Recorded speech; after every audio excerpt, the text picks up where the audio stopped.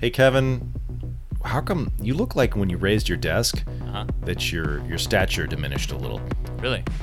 I think it's because the desk was going up, or because I was. It's like you're underwater. You're like, dude, I'm underwater. It's because the monitor is higher up in relation to where I am. Can't you're supposed to have wobble? your monitor, the top of the monitor, close to your eye level. That's how mine is. I used to have it to the middle. My eyes were in the middle of the screen. That seems like right to me, but apparently you're not supposed to look up. But then I feel like I'm looking down. I don't know. I mean, I guess that's more natural looking down than craning your neck up. Yeah. Yeah. I guess so. I feel like I just am gonna be like hobbled, like too much. I already spent all day at the desk, like working and. That's what these standing desks are for. They're like shoulder postural. Yeah, but I just hobble at the standing desk. You just go. Yeah. Yeah. Well, I don't know, man. I don't know. Drew, how you doing? I'm doing good. How's everyone else doing? Doing well.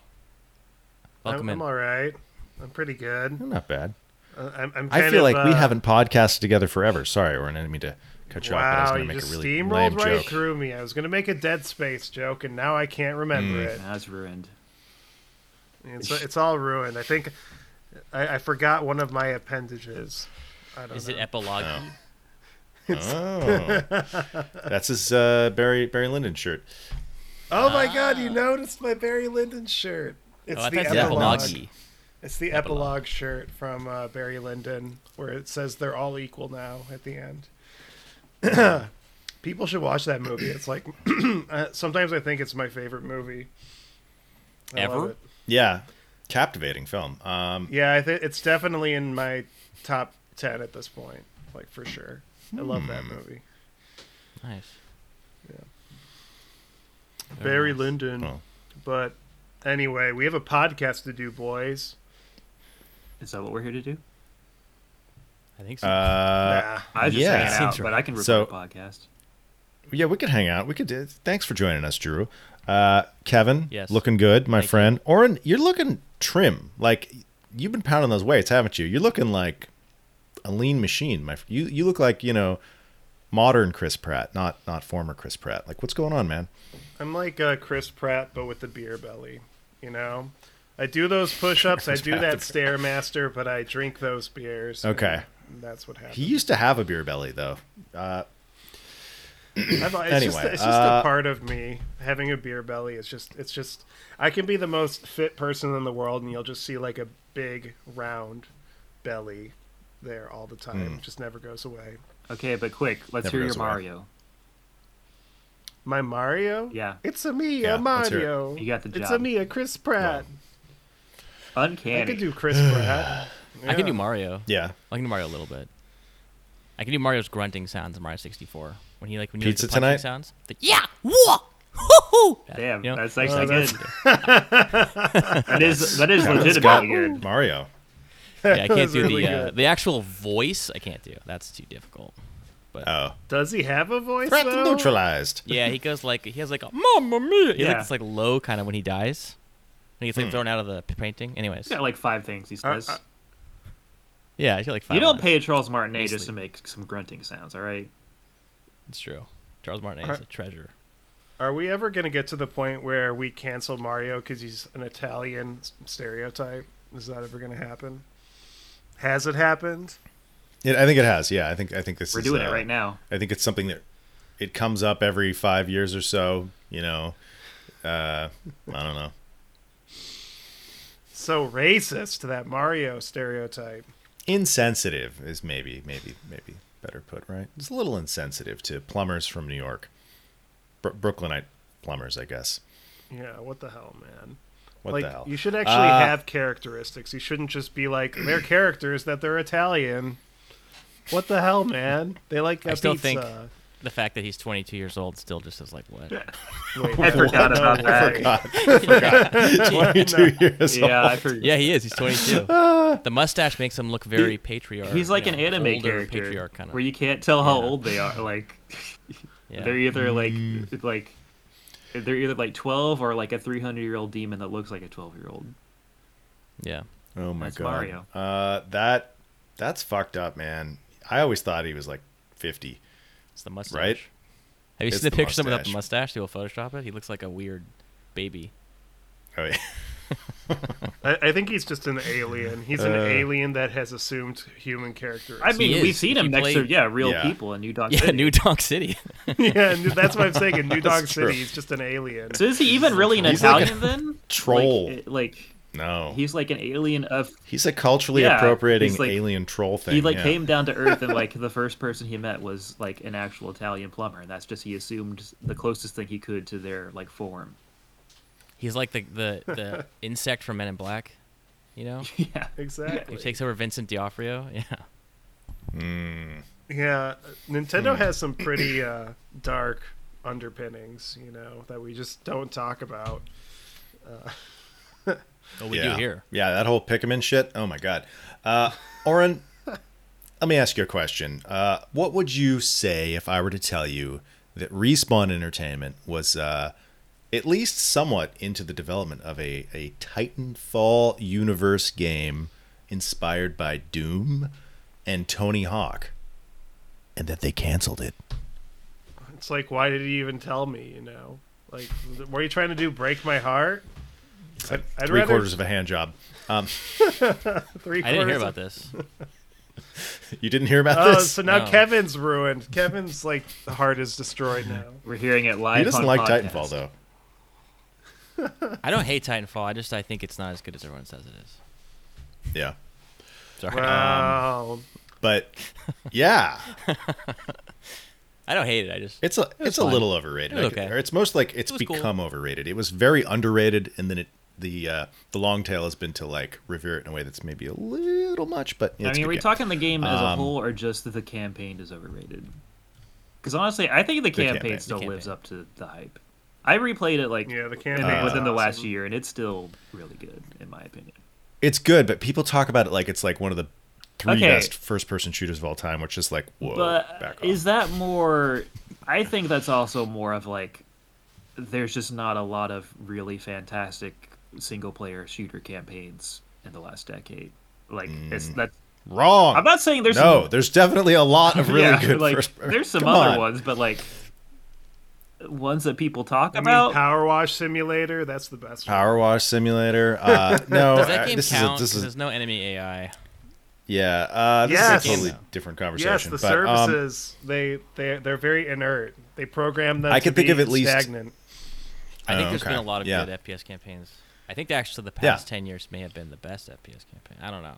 I Yeah. don't know. I Yeah. think you might be able to make a good argument for that. I could think of at least 3 from the 90s that I think are better. So Yeah, I'm that's just saying me. like But, recent, like last decade or so. I think Titanfall Yeah. 2 is the best of the past decade, but that might be controversial. I think- on this well, also- podcast. You think it's better than Doom 2016? Yeah. Well, it's I think also so. there's like a lot of like just Whoa. Call of Duty and Battlefields just like clogging Yeah. the list is I guess probably the other Yeah, way it's of true. saying it. There's a lot of bad think- ones. I think Titanfall 2 is a masterpiece of pacing and just, throwing everything at the wall in a way that I I'm just haven't gonna seen. I'm just gonna mention I haven't beaten it. I've tried to beat it like 4 or 5 times, and I stop every time. Yeah. I just get bored. I'm sorry. I don't mean to hate it. I just like I never. It just the enemies are not smart. I mean, I will say like Just- Yeah, it's got that. I think even though it's called Titanfall, I think all the memorable stuff is not in a Titan in the campaign. yes, I don't like Sure, the Titan yeah. combat that much. I I like the mean, watch part. yeah. That was cool, but it was cool like the first time, and then it was like, okay, this is. All right. It's not as times. it's not as replayable as Doom 2016. No. I don't feel like Those the are gameplay those are is very probably the deep. two best though. It's kind of a shallow game. I don't. Am I hating here? Am I just being negative? I'm sorry. I don't know. Kind of like I would I disagree, disagree. but I also agree with Oren. Part of the strength Yeah. is that it just gets in, gets out. So the Yeah, shallowness it's doesn't one bother of me. it's one of like the best. Like when you play it the first time, Yeah. it feels like the best single player campaign you're playing. It does not reward subsequent playthroughs. I will say that. There's not a lot of like breadth in the gameplay. I guess I feel like it's like you do it like you shoot the guy with the assault rifle, the shotgun, or you run on the wall. I don't know. I think it's just more about the Yeah, weapons it's and like- what it's you're a doing. really like, good COD campaign. It's like a Call of Duty campaign, but with the philosophy of Half-Life 2, where like every level has Yeah. its like gimmick that makes it Right. really interesting. It's not Yeah. about the I just don't feel like gameplay. the enemy design is like interesting. Like, there's no enemy variation. There's no asymmetrical orthogonal enemy stuff. No, It's it not- has flaws. Like for sure, it has Yeah. flaws, and I guess that's I my don't know. This my is another only conversation, takeaway. but- I love it though. This is another conversation. No anyway, hate, just not great. What is We're not getting a what is sequel. the best first-person shooter campaign of the past 10 years? Like, do you think it's Doom 2016? Doom 2016 Eternal. 2016 Doom Eternal. for me. It's Doom Eternal. Yeah. 2016. Doom Eternal's too flawed, even though there is some good parts to the campaign. The campaign is not perfect. It has a lot of, like, 2016 is like to the end, in my opinion. Either way. and, yeah, and I'm yeah, just you gonna could say go. Power Wash Simulator to be the contrarian. Anyway, let's go. All right. But hey, Titanfall 2, right? And then, what do you think, Drew? What was the best I'm trying to think. I'm trying to think of one I like better than Titanfall 2. I don't know that I think of one. Yeah, Well, I'm according to in the Jump same Craft Pod boat. today, it I'm in is the same Titanfall 2, it's boat the best. as Drew. So Titanfall 2 wins. Yeah, fuck Doom. Doom sucks. I mean, yeah, I don't want to torpedo this whole podcast, but I don't like Doom 2016 really that much. So that's my like, it's overrated. Let's but go. No, I'm kidding. I love Doom we 2016. have a lot of other things to talk about. Yeah. All right. Well, that's interesting. But in other news, there's been kind of a disappearing of games. Games have been getting disappeared. A smattering of live service games were canceled or shut down. Right. Speaking of Titanfall, the what's the name of it? Apex Legends Mobile, the Battlefield mobile game. There was I guess there was a professional wrestling style battle royale. I don't even know what it's called, that was shut down. 46 Xbox 360 games were delisted from the marketplace. The bad side of digital ownership is rearing its head, particularly a bad side of service games. What do you guys think about that? This is why I own like 300 Blu-rays still. Yeah, I feel you there. I think it's inevitable. I don't know, not like service games are inevitably like, it's like if they don't do well, they're gonna go away. So that's just like Yeah. how it goes. I was actually talking to a friend the other day about like specifically the live service stuff of like how like, because I assume when you're working on these, like you have to like, unless you're just real, like have no sense of realistic expectations, like you have like there's an endpoint to this, like you're not gonna be running this game forever, like eventually you're gonna have to shut the servers down.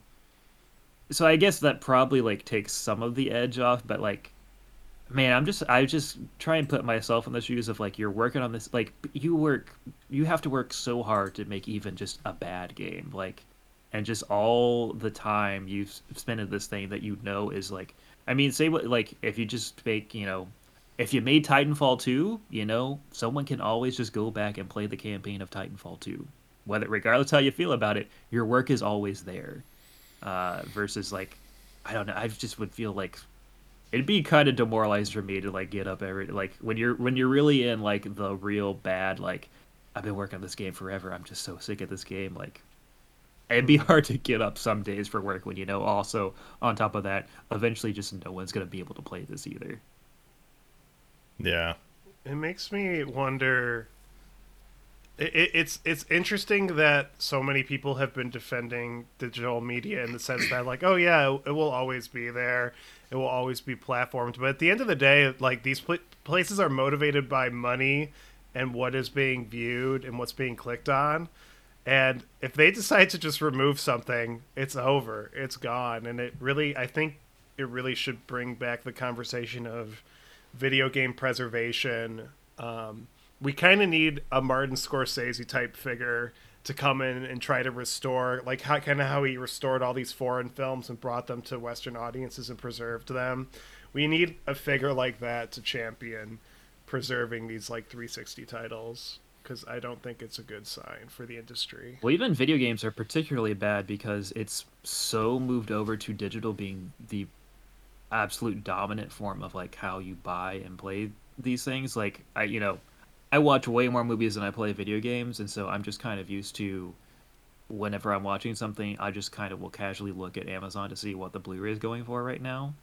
And recently, because with The Last of Us show, I was like, well, maybe I'll want to... I'm waiting for the whole show to come out before I watch it, but I was like, maybe I'll want to also play part one, the remaster or whatever, the latest remaster of part one. I was like, let me see at least just how much, because I'm just so used to buying all my things physical. I was like, let me just go on Amazon real quick and see how much the disc for part one is going for. And there was, it might be changed now because Amazon and Sony in particular have a weird back and forth relationship on actually listing things properly. But like when I checked a couple weeks ago, there literally was not a single listing on Amazon to buy a physical version of The Last of Us Part One. So there's like, you can run into stuff where like it's so hard to even be able to buy these things on physical. Yeah. Yeah. I think too, like when you think of the MMO boom in the 2000s, like how many of those still exist? Those are like mostly all gone. Yeah. There's a couple of survivors, but even like states of those games, like WoW Classic was a big deal because everyone wanted an older version of the game that didn't exist anymore, right? So like, Yeah. it's just I think service games like are just fundamentally, I guess that's gonna be a problem. But just transient experiences that are they come and go. That's how I view it. Even the games that aren't canceled. Like, I want to play PUBG from mid-2018, not how it is now. I actually don't love games as a service, as a model. I think it's kind of a problem. Right. And it seems to wear developers down, too. They seem to, like, not... I don't know. Yeah, I mean, it's a never-ending treadmill, right? Like, Yeah. the game's up, you got to keep working. There's no vacations. There's no the game's done, take 2 weeks off. Yeah. Yeah, that's another thing that I was kind of thinking about too. Is there's this whole culture now of, oh, if a game is remade, the original doesn't have to exist, so we can remove it. And Yeah, I don't like that. an example is, I really love the original Dead Space. I also love the Dead Space remake, which we'll talk about in a bit. But there's actually things that I prefer in the original Dead Space to the remake, and I think it'd be a real shame to lose that if you had like this. Oh, you know what? No one wants to play the original. Let's just keep the remake. Like, that would suck. Like, I wouldn't want that. Yeah. But don't get rid of that. I mean, that's the whole Star Wars special editions versus the regular original Exactly. trilogy of, like, it's like, you know, I mean, people would be way less shot first? mad about the special editions if you could just Yes. also buy the theatrical versions as well. Drew, I'm assuming you have the despecialized versions. Have you gotten those? I think I still have them on the hardware somewhere. I mean, I also have like all the 4K, the box set too, which obviously does not have the. It's got as many. It's amazing that, like, if you just chart how many different changes have been made to those movies each time they come out. Yeah. Yeah. Oh, to me, the most egregious one, this is small, is just the fact that they added when Luke is looking at like he's getting like electrified, Vader's looking back between him and the Emperor. They added a no. Yeah, it's like to Vader, and someone told me that, and I was like, that's a joke, right? Like Episode 3, you're making a joke. That's not real. And it's like, oh, that's real. They did that. It's the epitome of like sometimes you need to be forced to just have to like a thing is done and there's no just stop tweaking it. It's done. The thing is what it is. Do not Yeah. build. Anyway, I do think, like, you know, it's worth preserving those original iterations, and I think it's a shame when that gets lost over time. Mm-hmm. Like, can you imagine never Yeah. being able to play the original Resident Evil, Aaron? And they're like, the remake, that's the only one people want to play. No one wants to play that fixed... Or, like, Yeah. Resident Evil 2 remake. It's like, no one wants to play the fixed camera angle version. You know? Like, Yeah. that would just suck. And I feel like we're moving towards that sensibility of, like, oh, people don't want to consume certain types of things, so we can just remove them from the store. Yeah. I hate it. It sucks. It sucks. Speaking of remakes, Oren, what is it about the original Dead Space that you prefer to the remake? So we are getting into our Dead Space remake discussion, and I played through the entire Dead Space remake. I clocked in at about 18 to 20-ish hours, and I finished it literally like 36 hours ago. So I'm ready. I'm ready to talk about it. Overall, high-level thoughts. I think it's great. I thought it was an excellent remake. There's so much stuff that I love about it. But to Aaron's point about like what I don't like about this one, I do have some nitpicks. I don't know if we should get into them now, but I do want to hear Kevin's overall high-level thoughts because I think it is a great remake, and I am surprised by how good it is. I am surprised too. Coming off the Callisto Protocol, I wasn't sure what was going to happen. Not that it was the same dev or anything. I just was like, "What's going to happen? Like, is it going to be two bad remakes or two bad like games that in this style?" Or But Callisto Protocol. I feel Every bad. time somebody talks I about this, know. they have to I throw know. a punch at the Callisto. I know. I feel bad because I like the Callisto Protocol, and I've been playing them back to back actually, comparing them. Even though Yeah. Callisto Protocol is different, but anyways, Yeah. I think it's a really good remake. I think it's actually better than the original game because of primarily the exploration and ship changes they've made. I think are just like, oh, okay, this is now like a Resident Evil game. This is now like this is like the Spencer Mansion of Dead Space, you know.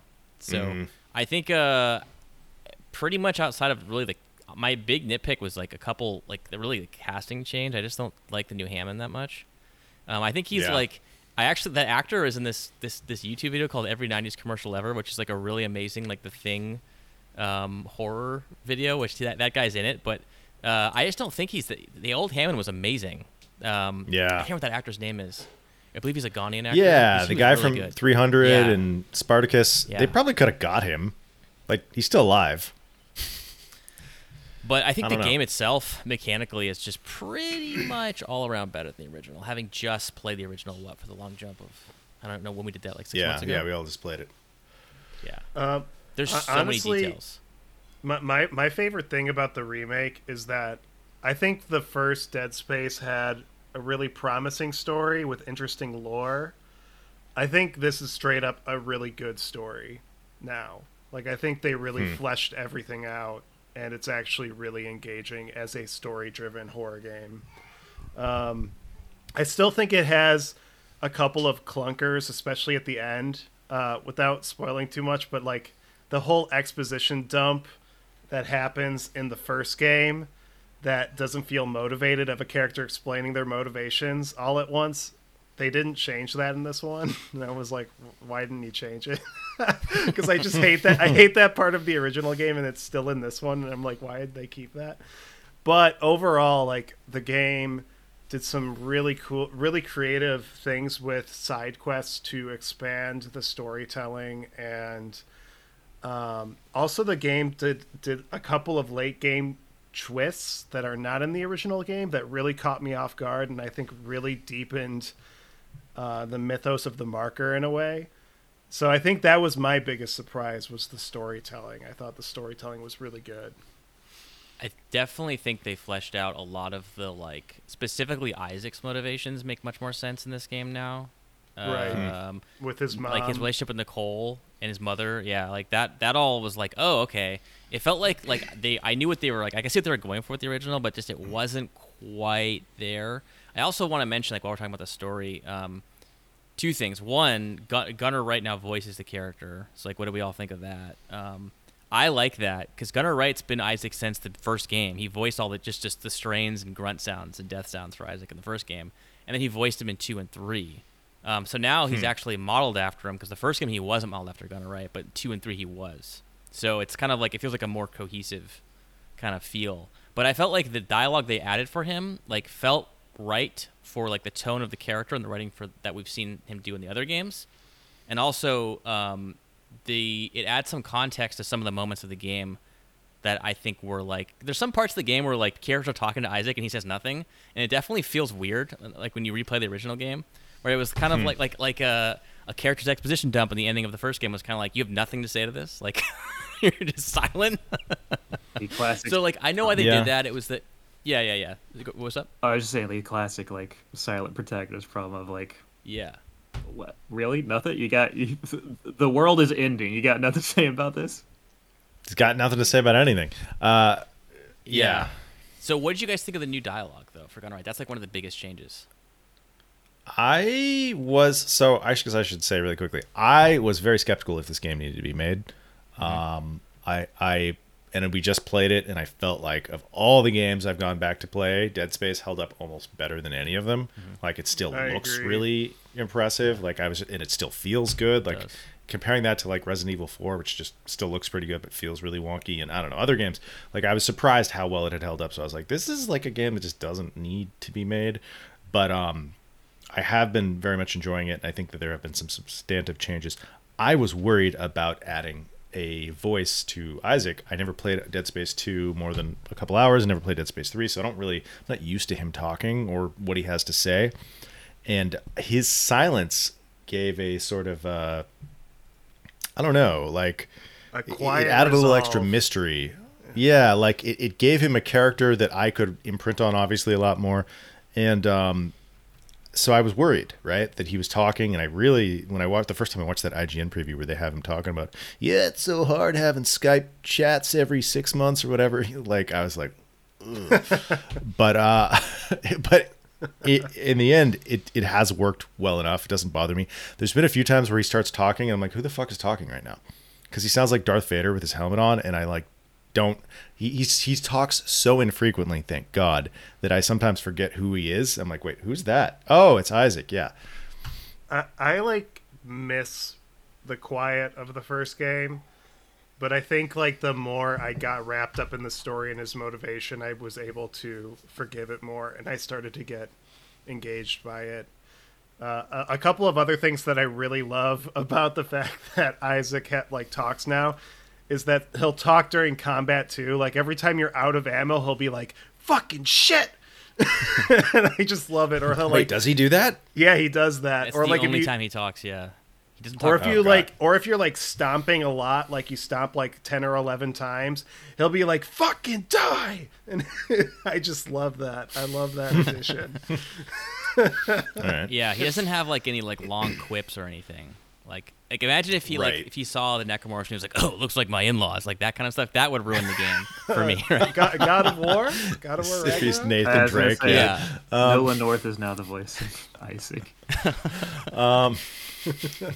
But I felt like it was infrequent enough. It was like how much like Leon and Claire talk in the RE2 remake, which like sometimes like you shoot Yeah. a zombie and they'll be like, "What is wrong with you?" Like they have like small lines, but like it's not super common and it's not enough to distract me from the game. It still feels scary in that regard.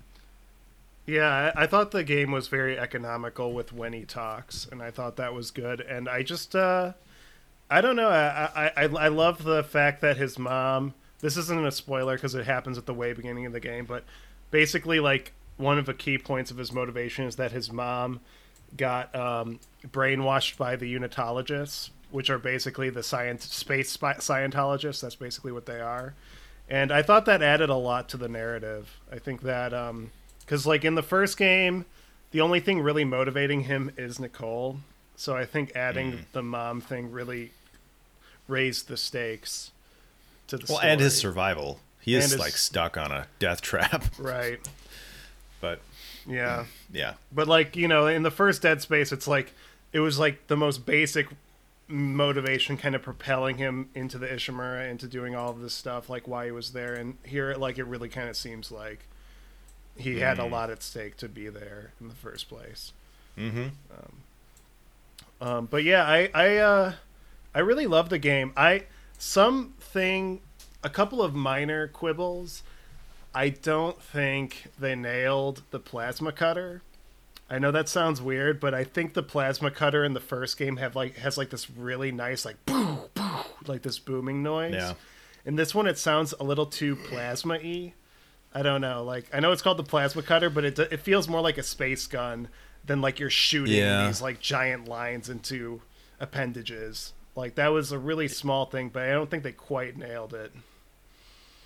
Yeah, it also starts off less effective than it does. I think the game is like the plasma cutter, you just don't shoot their limbs off as quickly as you did at the beginning. I think it's as you upgrade it, it becomes more effective, but like it starts off a little weaker, so it might kind of make it feel a little mushier. What do you guys feel about the tuned difficulty of this game? I'm playing it on hard, and I found that at the beginning of the game, the Necromorphs move, I believe, much quicker and more aggressively than they had in the old game. Am I right about this? It seemed to be. I right. played less than both of you, I should say. I've only played the first 3 chapters. Necromorphs, like they used to do the thing where they do the RE4 Ganado thing where you aim at them, they just start walking. In They this shamble, game, yeah. they fucking run at you like full Yeah. speed. Yeah. Like I had multiple times where I was ambushed in a corner. I was playing on hard as well, but they seem like more of a I played on challenge. hard. I never felt like the game was like too hard or anything. It felt like just the right challenge for me. It was No, always, not too like, hard. fun, Just but more they're definitely challenging, yeah. notably much challenging. I also felt like the Necromorphs, they look really good. But the higher fidelity, it's that same problem of like the older ones look scary because they were lower fidelity. They looked more like the new ones are so high fidelity that it's like, wow, I can see like everything. I just want to also mention the gore system of this game is like so good. Have you noticed that the force gun like flays them? Yeah. When you shoot the force gun Rip at them, their it skin blasts off. their skin off. That's So awesome. it's so disgusting. This is to the human corpses too. I've noticed they have like a really in-depth gore system in this game that I was like, whoa. I actually felt a little disgusted, which is not too common because I play a lot of horror games, but that was definitely like, ugh. Yeah. No, I dig it. It helps too to know that you're stripping the skin off before you break those bones. So did you notice that when you're shooting them, the skin like breaks away more and more as Yeah. you shoot the arm? I It's did very notice reminiscent that. of one of the best parts of Doom Eternal, which was the destructible demon system, as they called it. It's very reminiscent of that, of like breaking them down Yep. as you're fighting them. Or the Resident No, Evil it's 2 good. remake. They also did Yeah. that with the gore. But it was Mm. another gun that I think, even So- though the plasma cutter isn't as good, I think they did improve the line gun a lot because you can now shoot these lasers that stick to the wall and they create these laser traps, and they're so effective at Oh, yeah. stopping like a ton of necromorphs coming at you. And you can attach them to stuff I've seen people doing and like use it like you can attach it to a pole and then carry it around. Yes, And like basically use it like a lightsaber. it's awesome. Did you do that at all? So Yeah, I did it a couple times and it worked. And I also like how the game just has more stuff that you can throw at the necromorphs. Like there's like poles and spikes around labs that you can just easily see and grab and throw them at the necromorph. I thought that was Yeah. really clever. I'm glad they added that. It just seems like you could experiment a lot more in this one that you couldn't do in the original. Yep. So the first games, the guns, I never felt were very balanced. I think the plasma cutter was like by far the best weapon of that game. So this Yeah. game, it definitely felt weaker. I noticed that, like especially when the rotate is like way slower. If you play the original game, it like Yeah. rotates almost immediately, and this game it's kind of like, I think it's on purpose because I think they want it to not be the like end all be all weapon. Because like the assault rifle is actually really good in this game, and it has the 40 Yeah. mil tube grenade, which is also like Yeah, grenade launcher. Right. satisfying on it, and the line gun's projectiles are way faster. They used to be like really Yeah. slow traveling, and it was kind of like not that good. But I really like the weapons rebalancing. I was really happy with that. And I also used the flamethrower the whole game. It made me feel Yeah, I like did McCready too. from the Thing Yeah. with the flamethrower. And you can like drop the walls that blocks them. Did you notice that? So they can't get through it. So if you're like on like a catwalk, you can drop the flame wall and they'll just get stuck behind it and you can blast them with the cutter. Yeah, There's definitely some more game mechanics which I really appreciated. I love that how you can shoot the ground with like a flamethrower mine and it creates like this floor of fire. Like that was so effective. I really liked that. Yeah, I found myself being more experimental. Like in the first original one, I think I only used the plasma cutter for the most part, like because it was so effective. I only used it on my replay. Yeah. Yeah, but So yeah, no, I like felt it. like the Ishimura being explorable is just so incredible. I was so like, Yes. impressed with that, and it really felt like I was like, oh, this is like the police station or the Spencer Mansion now. Like this is like a place that I know every little nook and cranny of, and I can freely explore. And there's always stuff to come back. Did you to. get that feeling towards the end of the game? Like, so they, like, to be clear, what they did is they system shocked it or made it more Yeah. like Resident Evil. They give the Metroidvania, everything's connected. You did feel like, I know that I'm walking down to the like engineering core. Oh, I'm getting near the bridge. Like you had that feeling of map knowledge. I did. I also knew the original Ishimura very well, which they have changed it Yeah. a little bit. But I noticed that Yeah. the tram like just goes through the ship like in real time. Like it just moves. Like it doesn't. It's not like there's no loading screen or anything. Everything's just this seamless Yeah, transition, that is really cool. which I was really impressed by. This is one of those things where I feel like it's like 3 steps forward, 1 step back. And the reason why is because I think the first Dead Space has just like the best pacing. Like the pacing is just Yeah. so good. And I think it's awesome that they did this more of a Metroidvania, but sometimes I just kind of want to get to the next set piece, but then the game is like, but you have like 3 side objectives you can follow up on. And that's cool, but it also, I felt, impacted the pacing a little bit. So it was like a weird trade-off I had. Like, I still loved it. I loved the Metroidvania, but part of me was missing just like that excellent pacing of the first game. I felt like when I think about this, like in terms of like game design too, like the first game feels like such a cohesive experience, similar to actually Doom 2016, and that it's kind of like you're in this station that you're exploring, and like you kind of get familiarized with it. Even though the first game you couldn't really explore it, you kind of like feel like you kind of know the deck and the ship. Whereas the sequels, especially the third game, start getting to this kind of like set piece to set piece to set piece, where like there's nowhere to go back to because you're now like on another planet, Right. or like on like another place. And I felt like this grounded setting to me just speaks much more to me. It feels like a much more of a familiar place that I start to learn and love. So I guess that's like. This was much more of a Kevin kind of thing, I guess now. So I was really, I don't know. I feel like that was like my favorite change, probably was the ship, and I like how there's like you can go back and find the upgrades for the nodes for the weapons and all that stuff, all the different rooms, security rooms. I will say, like, my one complaint with the old, and it's not a complaint, it's just more like a wish for like future Dead Space games would have been to make it more connected. It's I'll have to see as I continue to play how effective I think it is, but like I feel like that's the perfect recipe for this franchise. Like, Yeah. I also want to add too that the new zero gravity segments are fucking incredible. Like, oh my god, they killed it.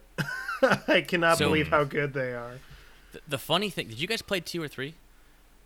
I never played 2 or 3. Okay, so 2 and 3 both had these zero gravity mechanics, and also in 2 and 3 you could take the Necromorph's arms and shoot them at the enemies. So they took a lot of stuff from 2 and 3. They even actually make homages to Titan Station and stuff, which is the setting for 2, which is really cool. Like I felt like I thought it was really cool to see a remake like acknowledge some of the stuff from the future. I guess Resident Evil did that a little bit too. But I feel like this game like directly acknowledges like even like the places in the sequel. So I thought that was like a really nice thing, and mechanics too. So it just feels like that was like, oh, this is the best of all worlds right here for a remake. Yeah. I think they really improved the turret section, especially. Yes. I thought that was so creative because in the original you just do a turret and you're just shooting asteroids, but this one you have to get out in your zero gravity suit and you have to actually aim the turret guns with your gun so it links up with the asteroids, and it's so creative. It is such an improvement over the original. Oh my gosh, because I always dreaded that point of the game because I hate that section. It's the worst part of the game. It's the worst part of the game, and they improved it with this new one, and I just thought it was awesome. They did such a good job. Yeah. Yeah. All right, let me ask you guys a question. There's been a lot of speculation. Dead Space has been remade. It's a success. People are very happy with it. Everybody keeps saying, "Oh, I hope they get to make Dead Space 2." Is that the direction we want them to go? I feel like there's a lot of passion and talent at EA Motive. I would rather see them make Dead Space, whatever, Dead Space 2016. Right? That's what I want to see them make.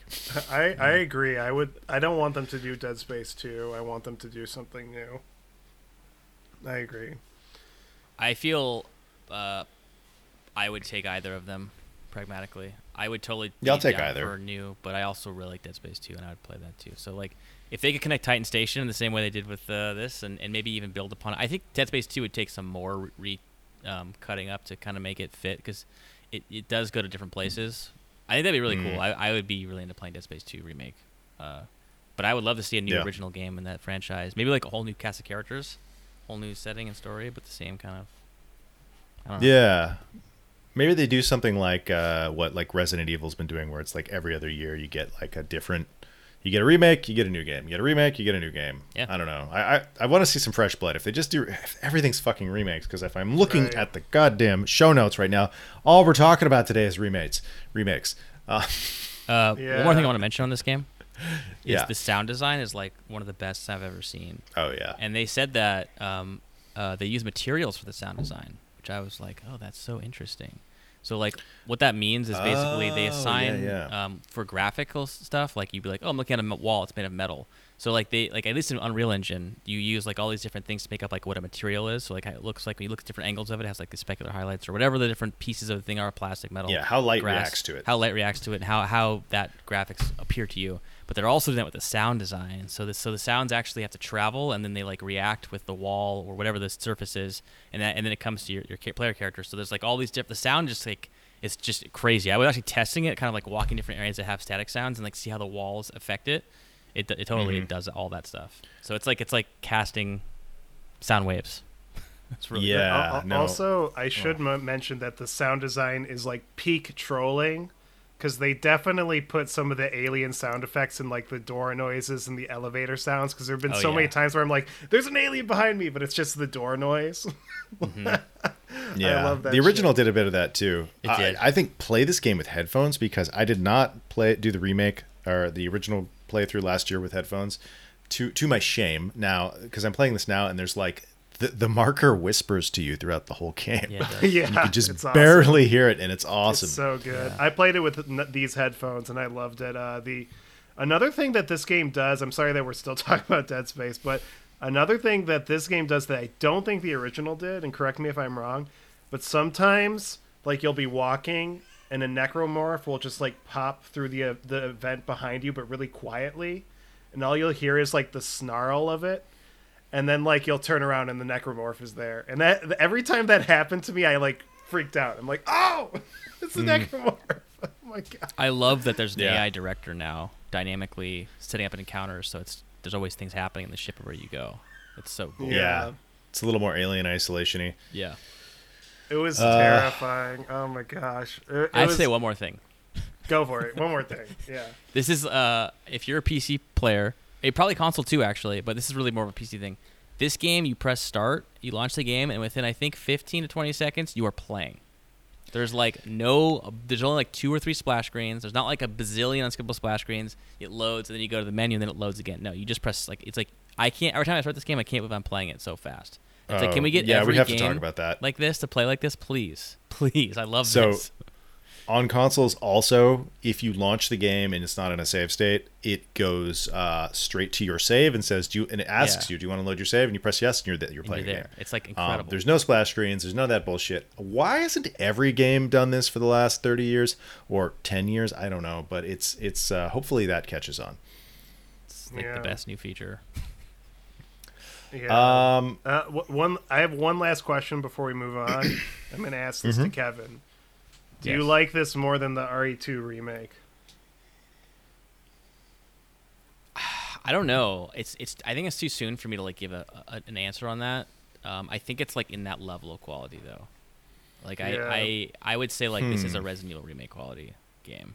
Like it's really good. Yeah, but it's way less transformative than that. Like Resident Evil 2 remake is a new game. It's Yeah, not it the same is. game. It's It like the is. same setting, but it's totally different. I mean, yeah, this The is sounds still are so true to the original, and the music and everything is so true. And the menu sounds, everything are so true to the original game, which I really liked because the Yeah. original is so like specific. I don't know. I don't know if it's better, but I think I could say it's like as good in terms of an experience as a horror game. it's a top tier remake. Yeah. Yeah, I'm kind Yeah. of like debating. I think RE2 remake was more addictive to me. Like I was just like obsessed with that game when it came out. But I think I was just so impressed with the storytelling stuff they did with this one. It was kind of like it's something that I didn't really realize I knew I was missing. And like the fact that I can now recommend Dead Space remake and say like, "Oh, this is actually a really good story," I think is kind of special. So I'll have to contemplate that. Just how everyone looks older in this game. Like everyone looks like maybe more an appropriate age for their what their jobs are. Like, Sure. like Yeah. Nicole in the first game was like 20. In this game, she's like in her 40s. She's actually Hard to tell the age of a 360 character model, though. Not a lot of she detail looks in the face. young in the first Yeah, original. yeah. If you look at them side by side, she's actually the Dead Space 2 Nicole. Right. Oh, I guess they're based after the character, the voice actors' faces. Right. 1 Yeah. and 2 had different Nicole actors.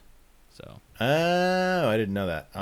Okay, Um, interesting. Well, I do want to say too that Dr. Mercer in this game is so much better in the original. He's such a great character in this one. yeah, I actually really like him in this game. I thought he Yeah, did he- really well too. I think he's like up there with Andrew Ryan now as like one of my favorite I also villains. liked Dr. Cross having like a presence. Just Yeah. like being there was cool. Like, Oh wow. yeah, Dr. Cross is a great addition too. Oh my gosh. Yeah, anyway, I feel like I have to stop myself from speaking more on this, but I think Dead Space Remake is definitely like an early Game of the Year contender for me. I really loved it. So I feel too. Yeah, it's really good. I was surprised. All right, play Dead Space Remake. Really quickly, System Shock got a new demo. That game is the Development Duke hell. Nukem Forever Yeah. of right now. Oh my gosh. That is like it's funny because it's the source material For Dead Space. I mean, because Yeah. for Dead Space, right? So the new demo is pretty damn solid and gives me some faith that maybe it will reach its March release date. That's tentatively on the Steam page. What did you think, Kev? I liked what I had played. I feel like feels like you told me, you're messaging me. I remember I was watching the Dead Space ending, and you were like Steam was like bleep bleep bleep bleep bleep bleep bleep. And I'm like, oh my god! These sorry. notifications. It's okay. It was just a funny moment of video games and socializing. Yeah. But you were saying the shooting felt way better, which it does. Yeah. The shooting feels much better. It feels like you could play this game as a shooter and be perfectly happy with that. I like the graphics; they're so colorful and trippy. It's like color. It's like 1990s Doom or System Shock colors with modern graphics, which is weird because it looks so. It's like, whoa, this is really colorful. Wait, Yeah. is this game actually going to come out? I feel like this game has Yeah, been I hope coming out so. for 6 years. That's what I'm saying. that's It's the like the joke. Duke Nukem Yeah. Forever of right now, but it's supposed to come out this March, which is next month. It's going to come to consoles. So if it does, I think it has a lot of Do you think it'll be better hopefully than Prey? potential. What? Will it be better than Prey? Better than Prey? Yeah. No, but Why not? Why not? Is Prey better than BioShock? It'll be better than BioShock. Yeah, that's easy.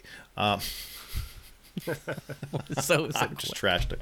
No, but it could be good. I don't know. I don't want to spend too much time on it, but there is a demo. There's Try a it. Steam Next Fest is going on right now. There's a lot of demos to check out. That's the only one I checked out, and this is really substantially updated from the previous demos, so worth checking out. We'll check back in March if it comes out. cool. I played a couple. I games. kind of want to play it, but March is going to be Resident Evil 4 month, so I might not be able to Oh, right yeah. away. Oh man, all these remakes. You're right. Jeez. Well, is I was so excited for the Resident Evil 4 remake, but now with the Dead Space remake being so good, I'm like, is it going to be better than the Dead Space remake? I don't know.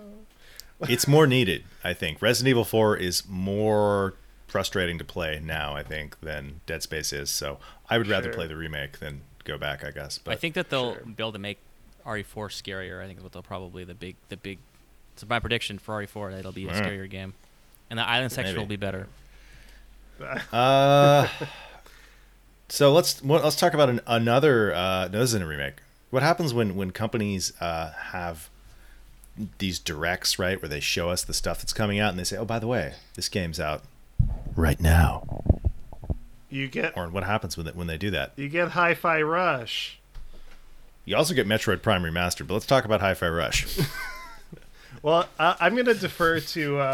Well, how about this? I'll tee it up, and then I'm going to pass it over to Drew because Oh, Drew has no. been quietly waiting this whole time. I to don't know. talk, I don't and know that you want me to come in True, for Hi-Fi true. Rush, but go ahead. This is good. Let's do it. Yeah.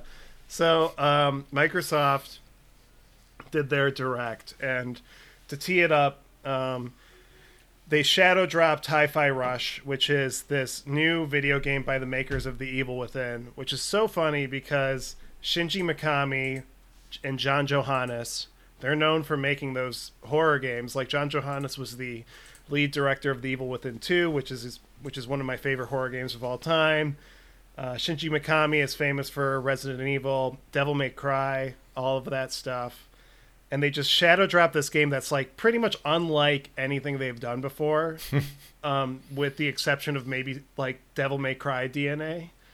And I played it, but I'm not going to give my opinions because I want to give it to Drew first for him to give his opinions. Yeah, my opinions of. Okay, so I did not. I had suspicions that I was not really gonna like this game before I played it, but I knew I was going on this podcast. I knew we were gonna talk about it, so I was like, well, it's on Game Pass. It's literally free. Game Pass. And it's at least I'm not a big horror game guy, so like I wasn't ever gonna play the Dead Space remake, So like, and I love rhythm games.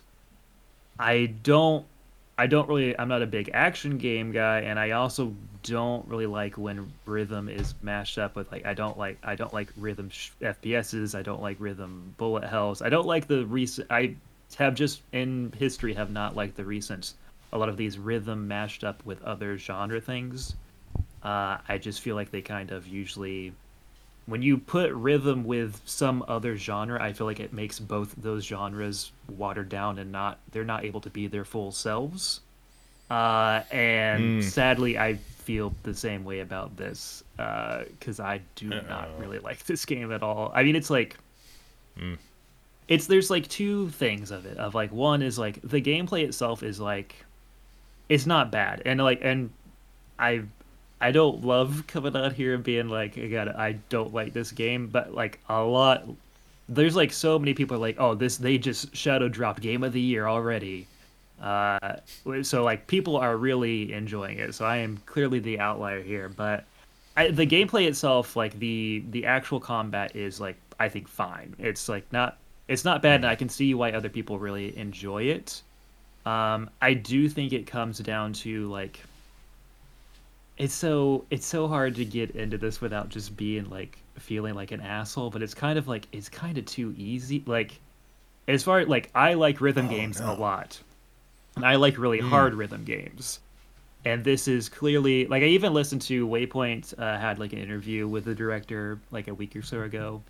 And like it's the problem of like they clearly like there's a ton of accessibility options on this. They want this game to be like for as many people as possible, which I from like just a philosophical standpoint I think is cool, and also like that makes sense why they would do that because it just the more people that can play your game, the more people that can buy your game, and it does better and everything. But I think it is just way too handholdy of like it is like a basic like action game of like it's a heavy light attack game, the classic. But it's like I don't think at the end of the day it works very like the rhythm is great, and like this excels in that it is a game that because of the rhythm aspects of it can teach you how to play an action game. That's like what it's perfect for, and like is really I think that is a really ingenious way of like combining them. The problem for me is that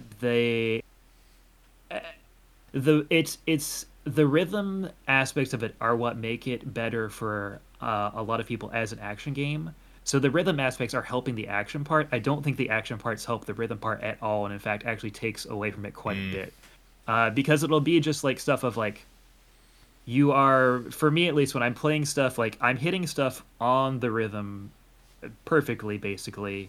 But the action stuff is getting in the way of the rhythm of stuff of like I'm wanting to like set up a combo that's in this certain rhythm, but because another enemy across the arena is shooting at me, well, I have to stop my combo because I need to dodge now or like dash to get out of the way. And it feels like a lot of my combos that I wanted to play rhythmically are getting stopped short because of the actual action game is coming in and ruining it for me. Question. Yes. Interesting. Is the rhythm part, do you only play the pulse of the rhythm? So it's basically that makes you're sense? needing Like, to just you were having to okay, and this is the other thing of why I hate being this how do you I hate play being this this game? guy of like it's too easy, but like your attacks, everything in the world, like from the background elements to your character, like your character's walk cycle to the enemy's attacks, everything is on the beat. There's a constant beat of the music going on throughout the entire game, and everything lands on the beat. In fact, even when you attack, your attacks are also on the beat, and your attacks will always be on the beat, whether you actually hit the Can you button play off? on time. Now, the only difference Oh. is you get extra points if you are hitting the button on the beat. So it doesn't even actually there's matter. syncopation. Right. It doesn't even matter if you're you can button mash technically, and like your combos are not good, and your score is gonna be bad, but like you could technically, I still think, button mash your way through the game. So the reason I asked that is I play drums and I'm all about syncopation and like playing with the pulse, right? The pulse being 1, 2, 3, 4, right? And then like I like jumping in between and doing all the fun stuff in between the pulse. That's the fun stuff. That's the goods. Is it just straight 4 on the floor the whole time? Well, so and that's the thing That's is it? like Oren would be able to talk to this more because he's put in way more time than me. I just played the first 3 levels before. I was like, I've seen enough. I don't need to like.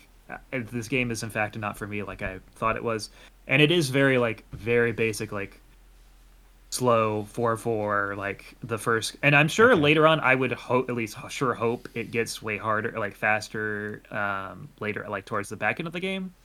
But yeah, that is another thing of like also like when you're in combat, at least it is like it's still fun. Like I'm having a good enough time. I would probably have kept playing it. But there is like long stretches of these levels where it's just like platforming, getting in between arenas of combat, where also you're obviously like waiting for the like this platform to open up, which is going to open up on the beat. And there's like for like a thing that has rhythm elements that you're supposed to kind of be in a flow, there's a lot of waiting around for just like this platform to circle around so I can jump on it. And then I'm waiting like 4 beats for the next platform to come around. And it like really is like dissatisfying in my opinion.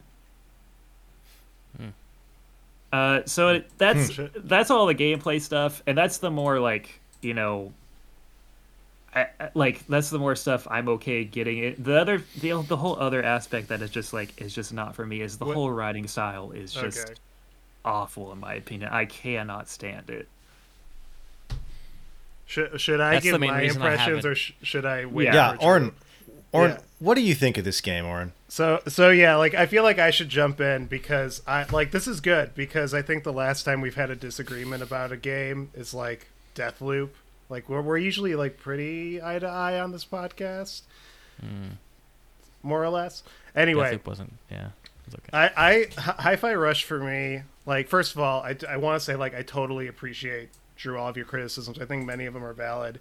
For me, playing Hi-Fi Rush was like the ending of Pixar's Ratatouille when the food critic played by Peter O'Toole, he's like a skeptic coming to the Ratatouille and then he eats it and then he's transported to his childhood and he's having the Ratatouille as a child.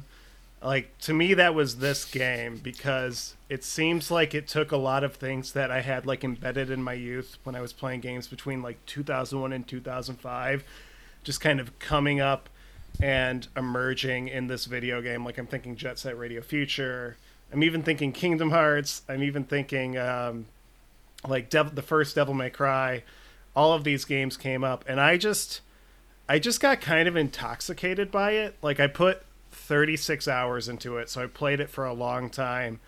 And I think like what I just loved about it is that when I play games like Devil May Cry, like to me those are kind of rhythm games, but they never became rhythm games, you know what I mean? Like they're still like you're comboing to heavy metal music, you're trying to take out all these enemies at once, and the fact that they added a doot doot doot doot doot really like elevated it for me. And I just got to this point where I just became so just enraptured in the combat and some of the boss fights in particular. Like I just felt like I was dancing in the midst of death at some points. When I got the combos down, I was hitting that beat, I was parrying, and the music was kicking in. There was like 9 Inch Nails, and I'm just like, oh man, this feels so great. And I love how the enemies' attacks line up with the beat as well. And I just got so into it.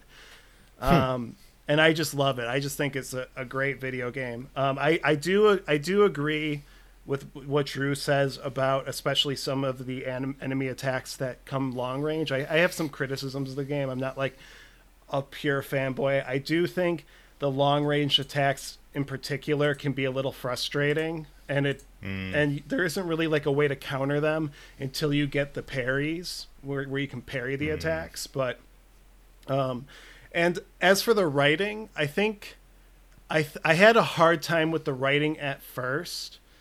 But for some reason, I just started to really enjoy the characters. Like, I really love Chai, and I really love Cinnamon, and I really love Macaron. They're all named after, like, teas and sweets, and I just love that. And the game has so many, like, clever running jokes that seem geared at adults. Like, the game has this amazing Twin Peaks reference that comes out of nowhere.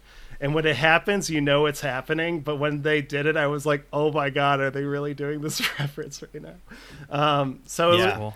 like, to me, it's like a children's game that has like an adult sensibility. It's like you're playing, like, it's like watching SpongeBob. Like, SpongeBob will sometimes have jokes that come out of nowhere that are clearly geared for adults and not for kids. Like, that's kind of how this felt for me. And I don't know, I just got like kind of blown away. I was just kind of blown away by it. I think Drew is totally right though, that there's too much platforming. I think that was one of my big criticisms. I think the game would have been better if it were shorter and it had more boss fights, because really the best parts of the game are the boss fights. Like, there's this amazing boss fight with a character named Mimosa, and they play Fiona Apple's song As Fast As You Can, which, if you guys remember, the music video was directed by Paul Thomas Anderson back in the day, who they were dating.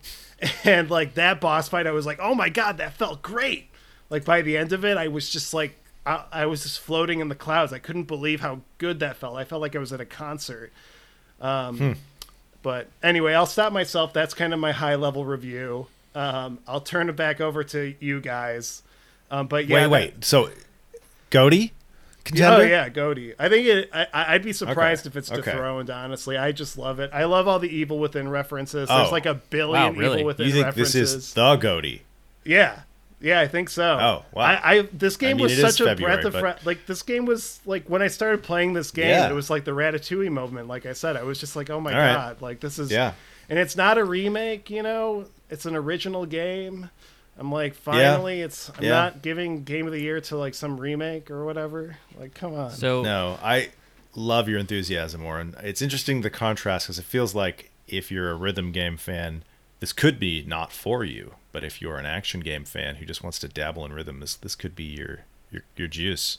What's up, Kev? That's actually a really good point, because I love Devil May Cry. I tried to replay Devil May Cry 5 recently, and it just felt like a little dated, like it needed something, like some juice. And I think this game gave me that juice, which was the doot, like, and that made me kind of fall in love with it. One other criticism before I turn it back over to Drew. I think the game, the first 4 boss fights of this game, I love. I like really love the first 4 boss fights of this game. I think the last 2 boss fights are like, I think they go a little too hard on some of the stuff, where it starts to feel a little cheap, like just a little cheap. Like one boss in particular has these tiny drones that are hovering around him, and they light up when they're about to attack, and they're just like too hard to see. I think they just like went a little too hard into that difficulty spike. And I also think like the game has this theme of corporate capitalism and exploitation being horrible and dehumanizing, and it's a great theme, but the game kind of flubs it a little bit at the ending in a way that felt like a cop-out. But It's also a Microsoft game. it's also a Microsoft game, so I get it. They can't go, like, they can't run in that direction. I get it. But I was, Yeah. But you know what? Like, for the amount of flaws that I have with this game, it just felt new in a way that a video game So- hasn't felt to me in a while. Probably since Immortality. I want to ask you something, Oren. That's awesome. Well, If you take a bunch of you should also ask Drew, because I want Drew in the conversation. Yeah, But ask both ask you me guys something first. Yeah. So if you take a bunch of survival horror developers, right, and then you have them make an action game, you get Onimusha, you get Devil May Cry, you get Bayonetta, and now you get Hi-Fi Rush. What's the best survival horror developer Ooh. action game? Is this at that level of Bayonetta and Devil May Cry? Probably better than Onimusha, I'm assuming. I mean, my answer is going to be Hi-Fi Rush, because I Really? mean, Over any of those games? yeah, I think so. Because, like, I think I would have said Devil May Cry, but I tried playing Devil May Cry recently, and maybe I was just, like, in a bad mood, but it just, like, felt dated to me. I don't know. Which one? Devil the May Cry first game? 5. No, 5. Oh, Maybe I should replay the first game. But I did first love... game is the shit. The first one's probably the best one, because it has the most Resident Evil DNA, and it's by Shinji Mikami. Does. But yeah, like Hi-Fi Rush, it kind of like reinvigorated the character action genre for me. Like I was kind of, I don't know. I just played God of War Ragnarok, and I just hated every moment of it. I was just okay. That's not true. I loved parts of God of Wait War a minute. Ragnarok. Wait a minute. You said you liked it. You said 7 out of 10, No, 8 out of 10. No, yeah. I loved a lot This of is God 2 of War podcasts Ragnarok. today. You've brought that fucking game up. You love it so much. You talk about it every podcast. Jesus, even a Dracula podcast, you talked about it. Oh fuck, you're right. Oh my god, maybe I do love God of War Ragnarok. It's Warren's coming learning around. something about himself. It's like an abusive I'm learning relationship or some- something. I'm learning something about myself, but yeah, no, it's I just always wanted like a rhythm game like this where I'm just like doing combos to like Nine Inch Nails or the Flaming Lips, and I'm just like feeling great doing it. I'm like, I just hope that for the next game they kind of tone down some of the platforming. Not that I don't like the platforming, it's just not the highlight of the game. Like, I think they should just tone it down, have more boss fights, have more, more of a song selection. That's kind of what I'm thinking. But Yeah. a lot of right potential, and I cannot believe that the guy who directed The Evil Within 2 made this game. Like, what the fuck? It's like so different. It's just crazy. That's awesome. But anyway, All right. True. Back to you. Give me some heat. I want to feel the heat. I mean, I feel like I said the majority. I mean, I don't even really want to go into like the stuff I don't like about the writing, because it's just, again, a lot of it, like Oren was saying, is comedic, and like comedy is just so subjective. It's just not for me. Yeah, For for sure. And I feel like I kind of said my piece on the gameplay. I guess I would just want to ask Oren just see what your opinion is. Like, I was thinking while I'm playing this of like I've had this little pet idea that like almost every game is like, rhythm games are the most pure form of a video game, because every other genre is in some way almost a rhythm game. And like, so like for me, even like we all like the Souls games here. The Souls games to me are also in ways rhythm games, especially like a boss fight. Like, I always think of like the Artorias fight where like he does the big overhead like spinning like ground pound slash where you have to wait till like the very last second to dodge to either side. It's like there's a rhythm to all those fights, right? Sure. For sure. And that's where like I feel like, I guess I kind of just want to know more how you feel. Like, do you feel like the rhythm is just do you feel like the rhythm is just an extra nice thing and like you like the music, or do you feel like it's actually making you play the game differently? Because that's like where like I'm thinking of like Souls. Like, Souls already is a rhythm action game in a sense. It just doesn't have, you're not playing to the music. Do you think playing to the music actually adds anything like substantial to the gameplay itself, or is it just like a nice extra part of the aesthetic, which is fair if it is, but I kind of want to know how you feel about that.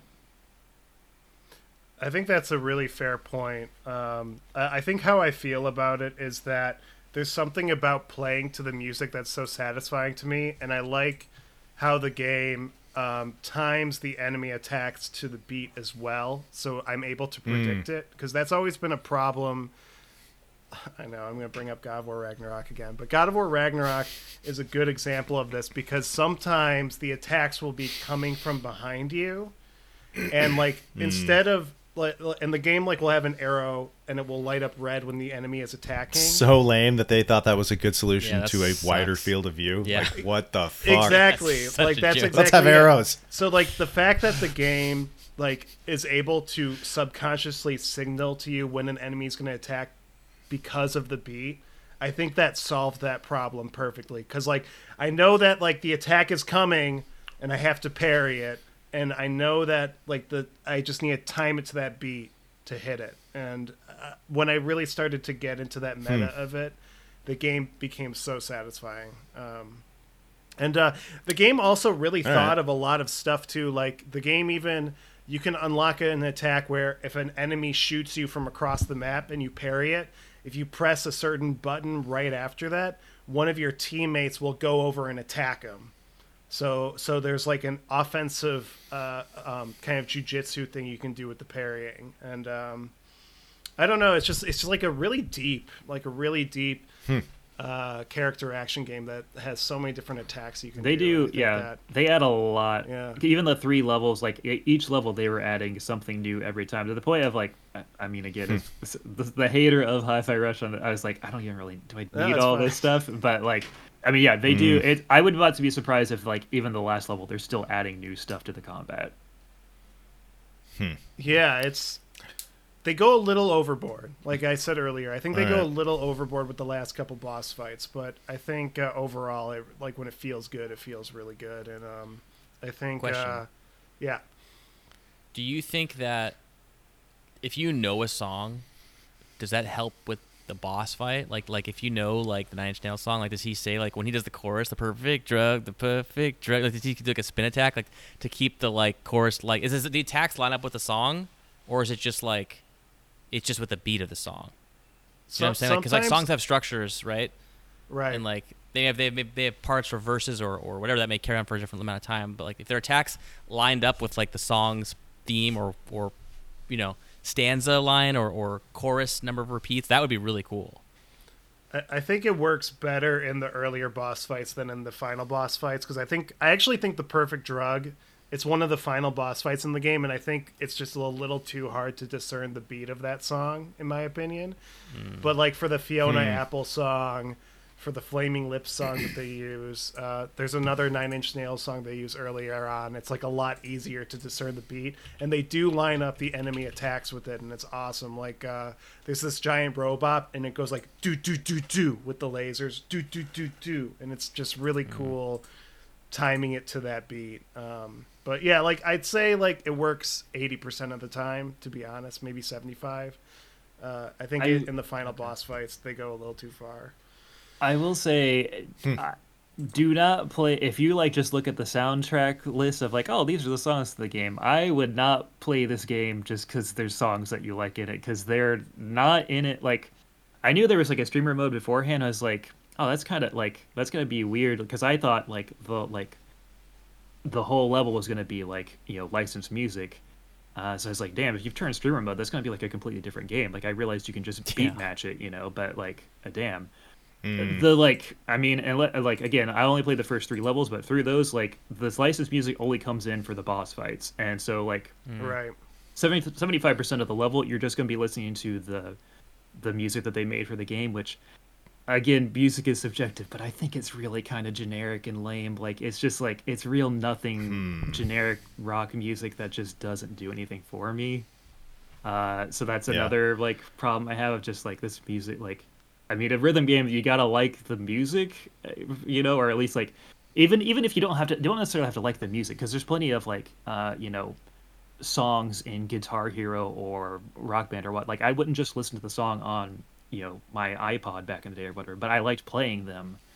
But the game, again, it's just hardly any of it's working for me to begin with. But like, it's not making me appreciate the music, and then me not liking the music on top of that is just making it even worse. If I'm just like, this is kind of just real generic stuff to me. I think that's fair. I think I'll concede and say that I think if they were going to make a sequel to this game, which I feel like might be likely considering how well received it is. Yeah. I think they should make the game like a little shorter, cut down on the platforming, have more boss fights with licensed music. Like I think I would definitely agree. I would That'd really be a big like improvement. that. Yeah. But yeah, like I think it is. I think like what made it kind of more intoxicating to me is like I do agree that the music in the non-boss fights aren't like particularly. It's not like amazing, but I think what I loved about it is I just loved seeing how the environment syncs up to the music, and I just like technically you see, like, it's the really gas impressive. vents. Yeah, like I think that's what sold me. Like seeing the smoke come out of the air ducts, like or whatever at like times, like. Psh, yeah, I mean, like I thought that literally was so cool. everything in the environment moves to the beat of the music, and that's like I'll catch. Like also, I should like give them a break because like it's obviously like all procedural. Like and even the boss fights, it's not like they just like play the song on loop. It's like they're bringing parts of the chorus. It's not like you're just listening to the song, like loading it up on iTunes. It's like, it's procedural, and they're just bringing in certain parts of the song when you get to certain stages of the boss fight and everything. So and also like. When they're coming up with music for like the rest of the level, they have to make it to where it can be modular and bring in different parts of it. So it's not like they're just trying to make a dope rock song, Sure. Yeah. All right. Well, I got to check that game out. It sounds cool. I'm glad that you liked it, Oren, and sorry I didn't like it, Drew, but Games are subjective. I like this though. I feel like it's been overdue that we've had like kind of differing perspectives on this podcast. I feel like Right. we've Titanfall 2 shit. Yeah. Yeah, I should start going hard on certain things that Aaron likes. The last time it was pretty contentious was Deathloop. That was the last Deathloop. I thought you were just milquetoast on Deathloop, and I wasn't that. I don't feel like that was contentious. Did anyone like that game? Well, Did we all Zach, listen to that I liked game it as all just right. mediocre? Zach didn't like it. Zach and didn't Oren like thought it. it was mediocre. It's mediocre. I thought it was fine. I thought it was like a 7 out of 10 game. Yeah, sure.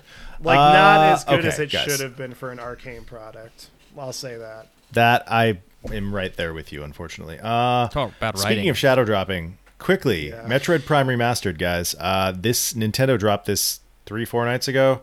Long rumored, but nobody knew it was in production. I looked at the price tag; it was $40, and I was like, "What the fuck?" Nintendo 'Cause tax. I thought it was just like an up res, but it's actually like it's basically a full remake of the And game. it's just Apparently it's they're just using Prime, right? It's not like all three.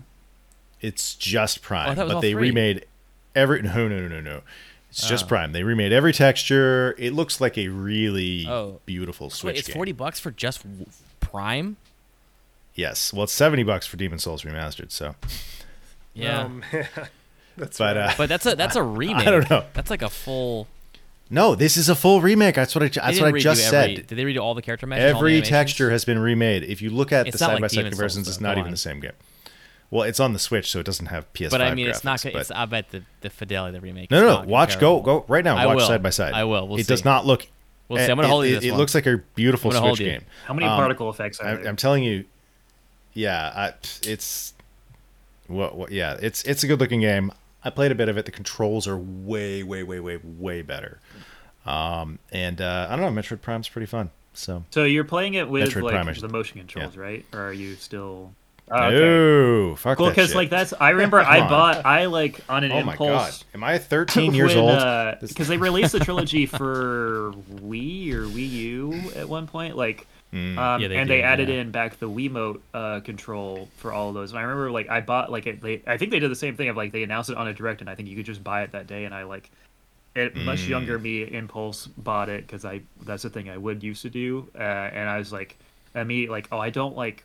I mean, I didn't really like motion controls to begin with, but I think it really makes it. It's like the Twin Snakes thing of like once you have like first person in Metal Gear Solid 1, it just completely breaks the game. I feel like once you have like Yeah. full Oh, yeah. motion, like a full cursor movement in Prime, it's So- like it's too easy.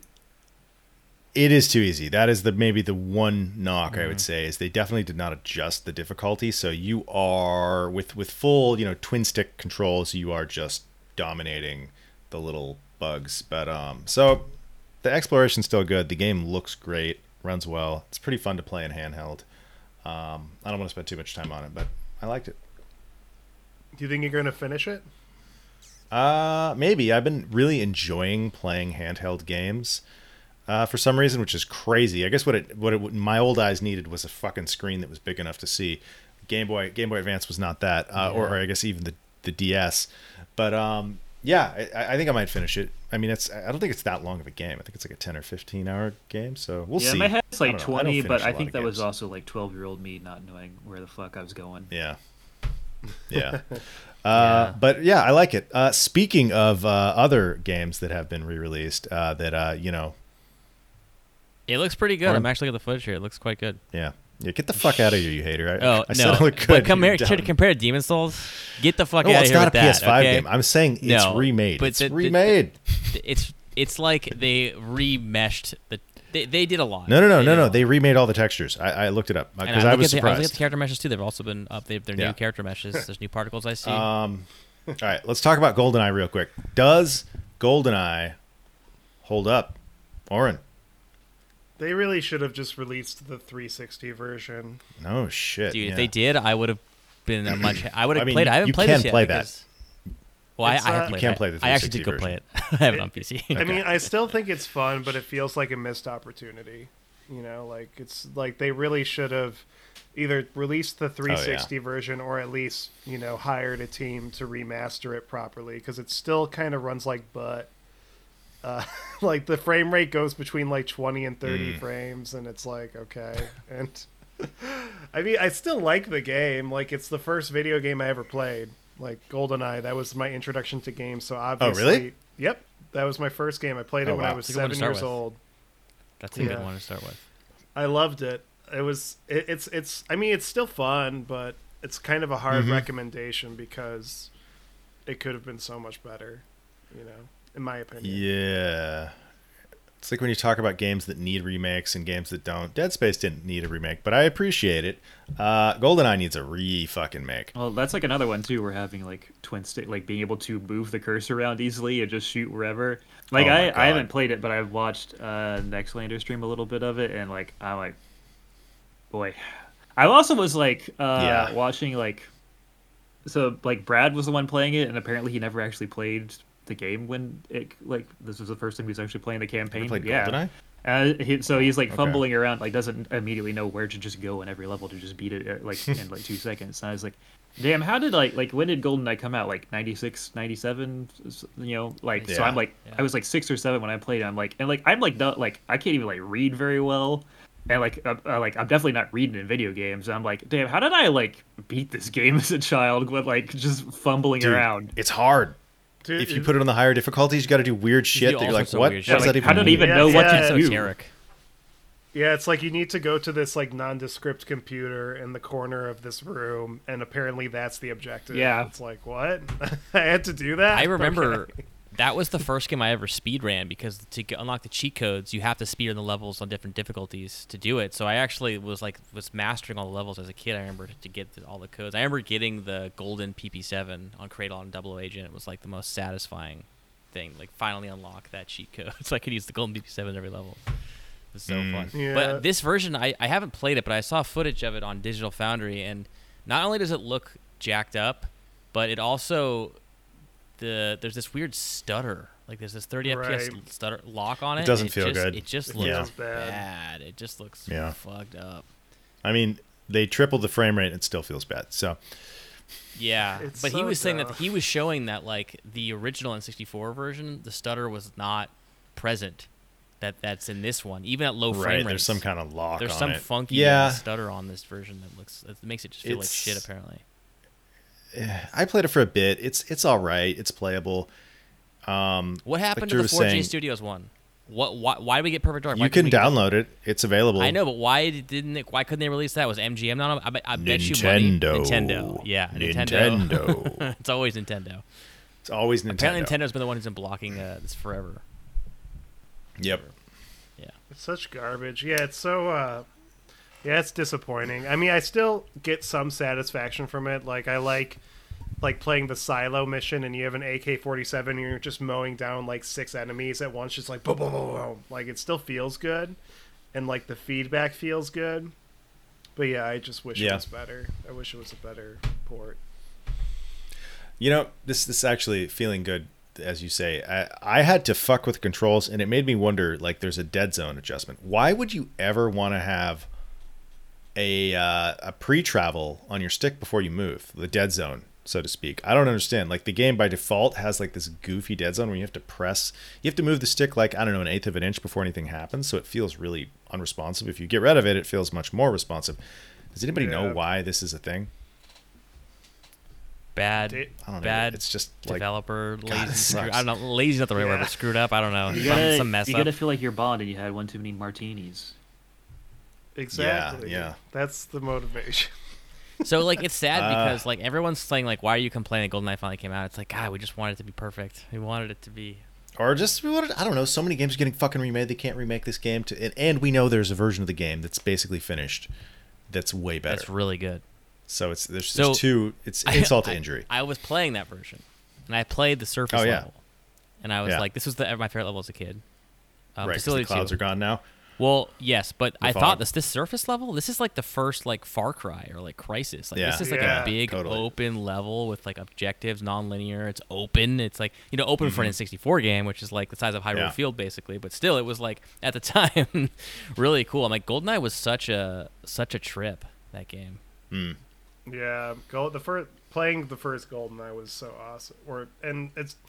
But it's like, again, frustrating because it's like Perfect Dark exists and it has an amazing remaster available on Game Pass. Like, why couldn't we just get that? for GoldenEye. I don't get it. Yeah. I think apparently 4J did them like back to back. Like, and I remember buying the Perfect Dark one way back in like 2010 or 11. Yeah. So it just sucks. Yeah. It sucks. If only a modern game would take some of those principles of using gadgets and nonlinear level design and multiple objectives and kind of being a secret agent and do something with it now. Yeah, I wonder what a game like that would be. Wolfenstein. It's actually a good Wolfenstein? That's actually a good shooter. I think he was doing a segue. He was doing Yeah, a that was a segue. Hitman segue. Poo-pooed because it's not doing- You accurate. just sunk the segue. It's wrong. Hitman like- is not GoldenEye. Get out of here. No, it's You're not, right, but it's it's the better. closest. not better. It's way better, yeah. No, it's worse. But Hitman 2016 is my Titanfall favorite 2 game sucks. of all time. So right. I don't care. Hitman released a mode that honestly is game of the year. Come on, let's be honest. Freelancer mode. Honestly, you might be right. I know this What is happened the to third Hi-Fi time Rush? This is Damn. like the No. third time this podcast where I was like, Dead Space, game of the year. Hi-Fi Rush, Yeah. game of the year. And now we're at Hitman Freelancer mode. And I'm like, you know what? Maybe this is game of the year. So fickle. So Or- fickle. What does Hitman Freelancer mode do? Can Yeah, you what is can you it? set this up Just tell me about so it. people Sell who me don't on understand it understand it?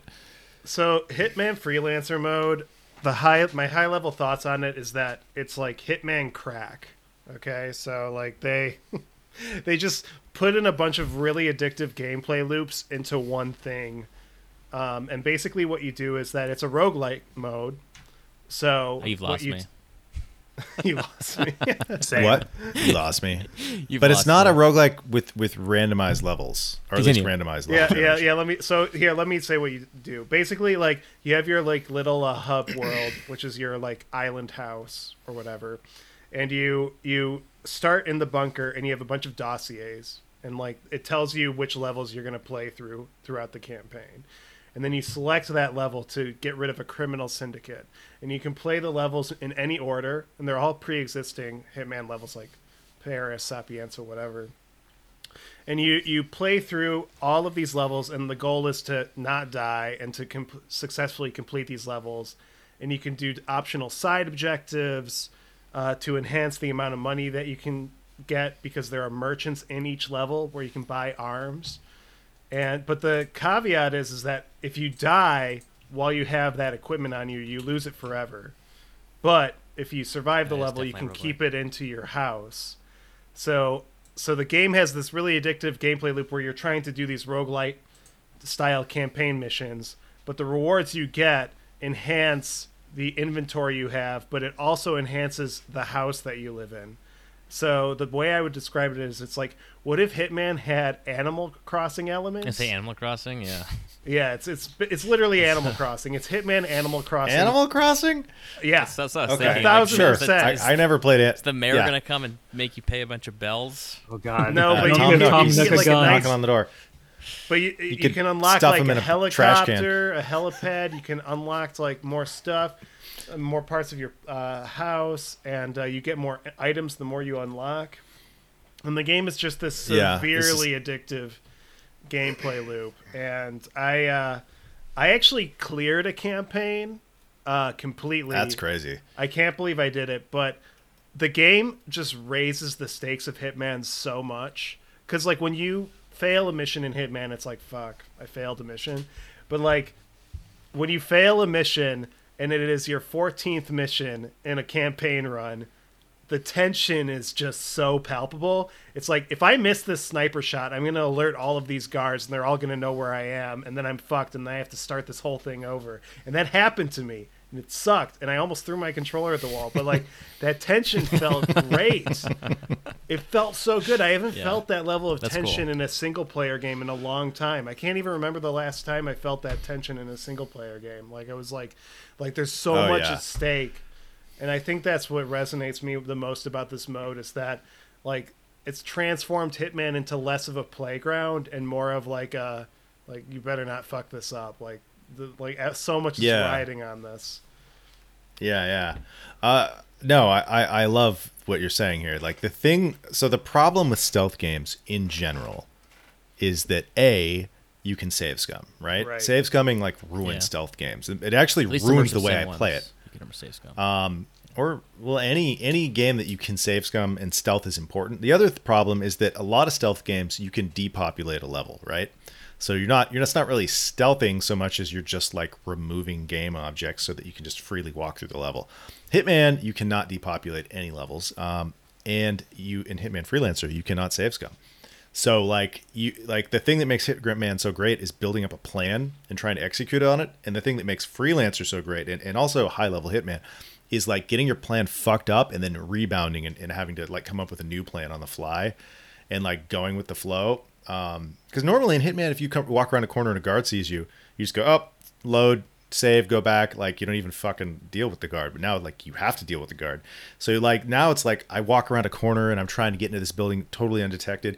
Guard sees me, so I like throw an iron at his face, knock him out. Then another person's like, "Oh my god!" And you have to like chase down the witness and like gives you like a little witness thing. It just makes the game so much different. It's so much more of a pure stealth game. Like I think this is like the best stealth game of all time, specifically this mode. It's funny that you say that about like plans going awry. I know Drew has seen this movie. I don't know if Kevin or Aaron have seen this movie, but have you guys seen Michael Mann's Collateral with Tom Cruise and Jamie Foxx?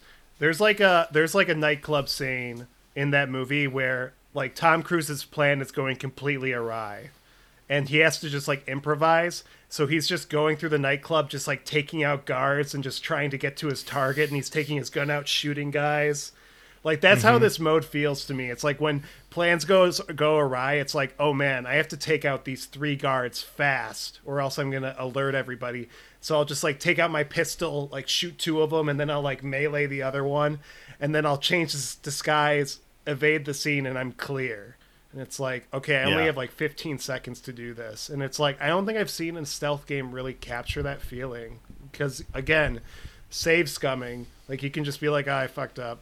I'll just load. I fucked up. But in this, it's like, oh, man, I have to improvise fast. And another thing that's so great about this mode is that in the original Hitman games, like, if you have a lockpick and a silence pistol, you're pretty much good. Like, you don't need to, like... A god. You're a god. You're basically a god. In this game, if you don't have those 2 things, you really have to, like, look for stuff in the environment. So whenever I see a crowbar in the level, I'm like, oh, I'm taking it. Like, I need that crowbar. So, like, I find myself grabbing objects a lot more.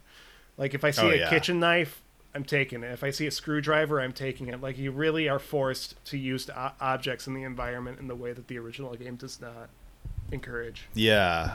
No, it's incredible because you start without anything, and getting a hold of those items is really prohibitively difficult. The other thing that's so good about this is I think if you're a Hitman expert like Oren, who's played all these levels to death and really knows the levels, you're going to be really good at it. But if it's like me, who's a little bit of a lapsed Hitman, maybe didn't play the third game's levels as much, like it's forcing me to engage with levels that I didn't play with in new and interesting ways. So like, it's just like they have 3 games with some of the best level design in stealth game history, and they put them all together into this new mode that just does everything I would ever want out of a stealth game. It's so good. I'm like, the one thing about this mode, whenever I see a campaign with Colorado in the campaign, oh god, me too. I skip it. Yeah, Colorado is like the worst map. Yeah, for like the layman here, like. Yeah, Colorado is like infamously the worst map in Hitman. So whenever I see Colorado, I'm like, I'm not playing it. It's because that one, if you get spotted, you immediately they're hostile, right? Well, it's just everyone has like machine guns. No. It's like everyone's too overpowered. It's kind of a boring map. Like it's a boring map. It has like a really ugly, drab Call of Duty gray color tone to everything, and it's like.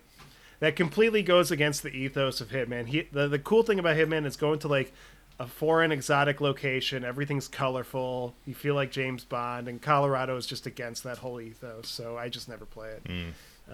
But anyway, is this only for Hitman 3? Oh, so we should say Hitman 3 no longer exists, and now it's Hitman: The World of Assassination, which is a singular product that if you owned Hitman 3 will turn into that, which includes all of the maps from all of the games. What if you own Hitman 2? Gotta buy Hitman: World of Assassination. Oh, okay. Is there at least like a discount of like pay $15 upgrade charge? Yeah, is there like a well, I think it's you actually need a charge. flowchart. Oh, it's on Game Pass. I should Oh, say. I have I think Hitman it's 2 on on Game Steam. Pass. That solves everything. Oh, it's on Game Pass. Whatever. It's fine. Yeah. Who needs to buy it? I mean, this game's got always online. Someday the servers are going to go off and you're not going to be able to play this game. Or maybe, I guess maybe you can play in offline mode. I don't know. It's disconcerting. I hope that's not true. I hope that that has always been the Achilles heel of the Hitman games, is that they're always online. But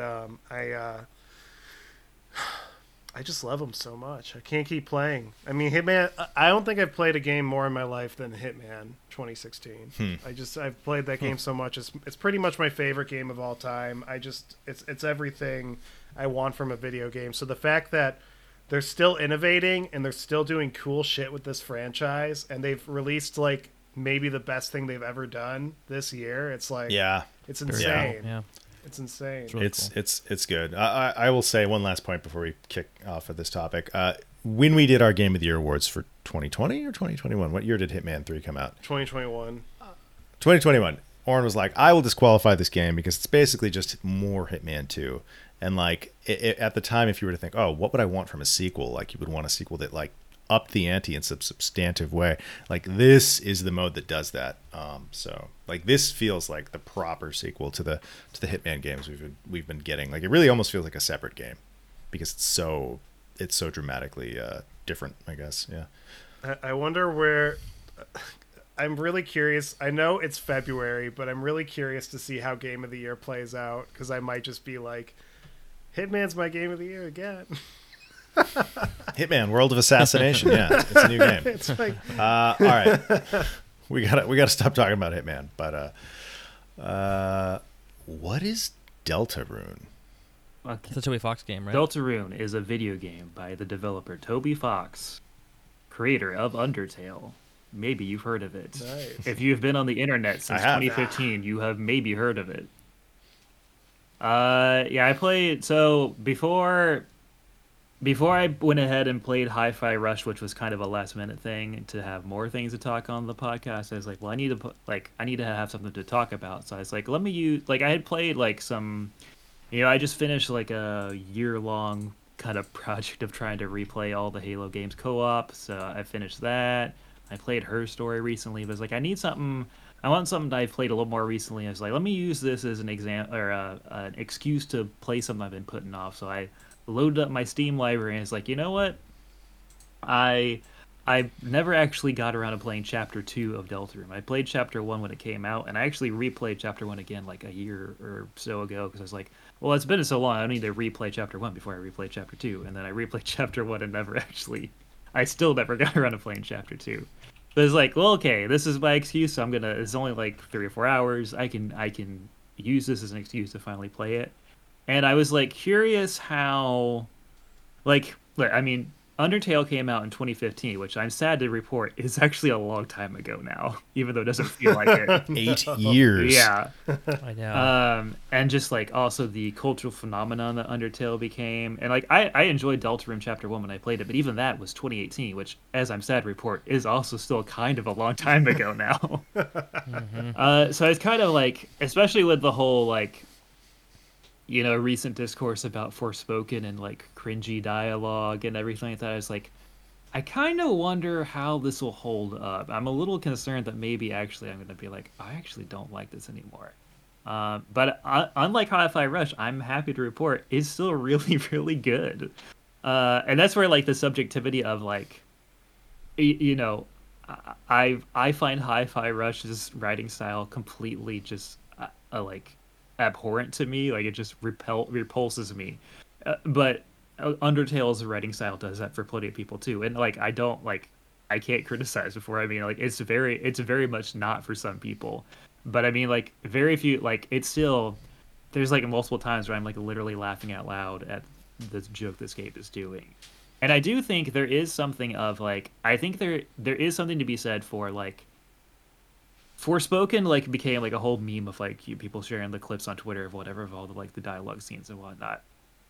And I think there is two things that are important there. Of like, one, Undertale and Deltarune are obviously completely text based. There's no voice acting, which is it seems like a no duh like thing, but is a huge thing about why it works. Because like Undertale is extremely like the humor is extremely like I was on Tumblr in like 2010 or whatever, which is even weird because I was also not on Tumblr in 2010, but it still works for me for some reason. But that's the vibe, and that's a very text-based like style of writing and humor. So keeping it text-based actually, I think, is a big help to that. Versus like Forspoken is like once you have someone like literally saying like "lol" out loud, like it gets real cringe real fast. Obviously, right? Yeah. I think also there's the thing about not to go back to Hi-Fi Rush, but like to me the weird thing about the Forspoken discourse is like I don't think it's any like the writing of that, it doesn't come off any different to me than Hi-Fi Rush, other than the fact that Forspoken is intentionally like anachronistic, right? Like it is like this modern character in a like fantasy setting, and it's like funny that like someone's like saying fuck in like a fantasy world, right? Like versus like other things like Deltarune or Hi-Fi Rush, it's like it's more intentionally cohesive of like it's like this fantastical setting, and like I guess Deltarune still has like it's anachronistic but in a different way. Anyway, Deltarune is a really good game. Is it? I know you want to talk about Deltarune, Yeah. but I do want to add to that because I've been thinking about this. Go ahead. Because I think God of War Ragnarok. I was I was thinking about this because I was like, why do I find this type of dialogue annoying in that game and not in something like Hi-Fi Rush? And I do think a lot of it has to do with implementation, because in God of War Ragnarok, and I'm sure Forspoken's like this as well, I know for a fact Horizon's like this based on word of mouth, but I think like in God of War Ragnarok, there's never like a moment where like it's silent, where the game is silent. The game is like constantly narrating what it wants you to do constantly. Hi-Fi Rush, like when it wants to just be an action game, it's quiet for the most part. Like in God of War Ragnarok, it's like the first time it will tell you, oh, there's loot in this loot box, but it will never stop. It will just keep telling you, oh, if you look in that chest, there's going to be loot in there. And like I think that lack of silence is what drove me crazy about God of War Ragnarok. Like the game constantly felt the need to talk all the time. It's like that insecure friend who's like constantly like, are you having a good time? Are you having a good time? Or like that date like we talked about. But I just wanted to bring that up because I've been thinking about that so much. Like I think a lot of it is implementation for me. I'm so glad that we're all having this conversation because I feel like I've been complaining about this for so long. Like characters excessively blathering with stupid dialogue. Like I'm such a freewheeling, quirky goofball. Look at me, constantly. And it's like, shut up. The weird thing is, you could totally describe Undertale, and Deltarune is that, and it just. But like, I think the thing is, like it's but it's more restrained. I think. Well, like Undertale, like when it talks, it's intentional. Like in God of War Ragnarok, it's like actually like they won't stop talking. Like even when there's nothing happening, Mimir has to spout some anecdote about some god. It's like just stop talking for like 5 minutes so I can just enjoy this game. Like but like it just can't do that. I think there is like a key component is that like for better or worse, like the writing in Undertale and Deltarune is Toby Fox. That is clearly this one dude's sense of humor, and so it feels earnest in that way. Versus a lot of these other ones just sound like writers hired to kind of write a game in the style of the modern like video game or like Marvel movie, right? So like there's a genuine feel. It may not be for you, but there is a genuine feel to the humor and writing of Deltarune and Undertale that I think if it works for you, makes it work for you in a way that a lot of those other things don't. Which is at the end of the day, like why, like I think Deltarune is interesting in that, like even Chapter 2, like it's interesting is just like is when Deltarune is all going to be done. Because for anyone who doesn't know, like Chapter 1 and Chapter 2 got released like a couple years apart, and there's going to be supposedly as of right now there's going to be 7 total chapters. Chapter 1 and Chapter 2 came out. They're still free. You can play them for free right now. But Toby Fox is waiting to release until the next batch, until he has Chapter 3, 4, and 5 all done, and you will have to pay for those. But it's a weird thing of, like, when it's all done, like, will it do the Hitman thing of, like, once all of Deltarune is done, will it just become one solid game that then you just buy that game and you're buying now Deltarune? Because it's, like, Chapter 1 and Chapter 2 are, like Chapter 2 Chapter 1 iterates on stuff in Undertale in a very smart way as far as like the gameplay stuff, and even then Chapter 2 is now iterating on stuff that Chapter 1 did, and like it was like a clear like I've had more time to sit with this. I'm working on this game. It is a thing I am continually working on, and I'm improving like the combat system and stuff. So it's like it's almost like in a weird way like Chapter 1 and Chapter 2 are their own games, and then like Chapter 3, 4, and 5 will be kind of like their own game because I assume he will probably continue iterating more, and then whatever he does for the last 2 chapters. So it's like it's interesting in that sense of like truly episodic, but also like not like taking years. Like it's both episodic and like singular releases in a way, because like it's I like it's very like it's very interesting in that like I don't like it's missing a certain like I enjoy it and I have a good time playing it, and I would recommend anyone if you liked Undertale, you should definitely play these at some point. But it is missing a certain something. I feel like when I think like in the moment I'm enjoying it, but when I think back on it now, like Undertale is a singular package that you can just play all the way through. It has like all the good comedy spots and everything that I think are still present in Deltarune, but there is missing a certain like kind of overarching grandeur to it. Like, you know, by the time you get to the end of Undertale, like it's very over the top and like dramatic and, you know, very, very bombastic, versus because you're technically still only playing the first 2/7 of a story, like we're still very much in the like kind of good times, just have fun. Like all the villain, like each, like chapter 1 and chapter 2 have their own singular villains, and they're just complete comedy goofball guys. Like there's no real seriousness to anything, which on one hand I kind of feel like when I think back, I'm like I feel like I'm kind of missing that. Like I wish I had a little bit more of that, but also it's like I am also still only playing like part of a game technically, but then technically I'm not because it's still like evolving. So it's just a weird kind of thing, you know, overall. Why did you decide to interesting. do chapters, you think? Well, I think it just because probably just wanted to get some, because like chapter 1 and I think chapter 2 he was also mostly like Undertale. It's like he has people that I think he does a little bit of contract work, but it is like vastly just Toby Fox making the game. And I think he said for like after 2 that he was going to hire on more help to actually get it out the door. But yeah, I think it was mostly just to actually be able to get something out. So anyway, Yeah, that's interesting. I really like Undertale. I thought Undertale was really pleasant surprise, and I was shocked to learn that like a 24-year-old dude just made that whole thing. So I would be very interested in checking it out. yeah, I mean, like I said, if you played Undertale and liked it, like you owe it to yours. It's just like it sounds faint praise, but it is kind of just more Undertale. And like again, it's like we've been going for a long time. I don't need to dig in for like 20 minutes on all the little differences of the combat system and how it evolves and whatnot. But like it's at the core is like if you like Undertale, it's more Undertale, and you will probably enjoy it. Kevin, you like Undertale, right?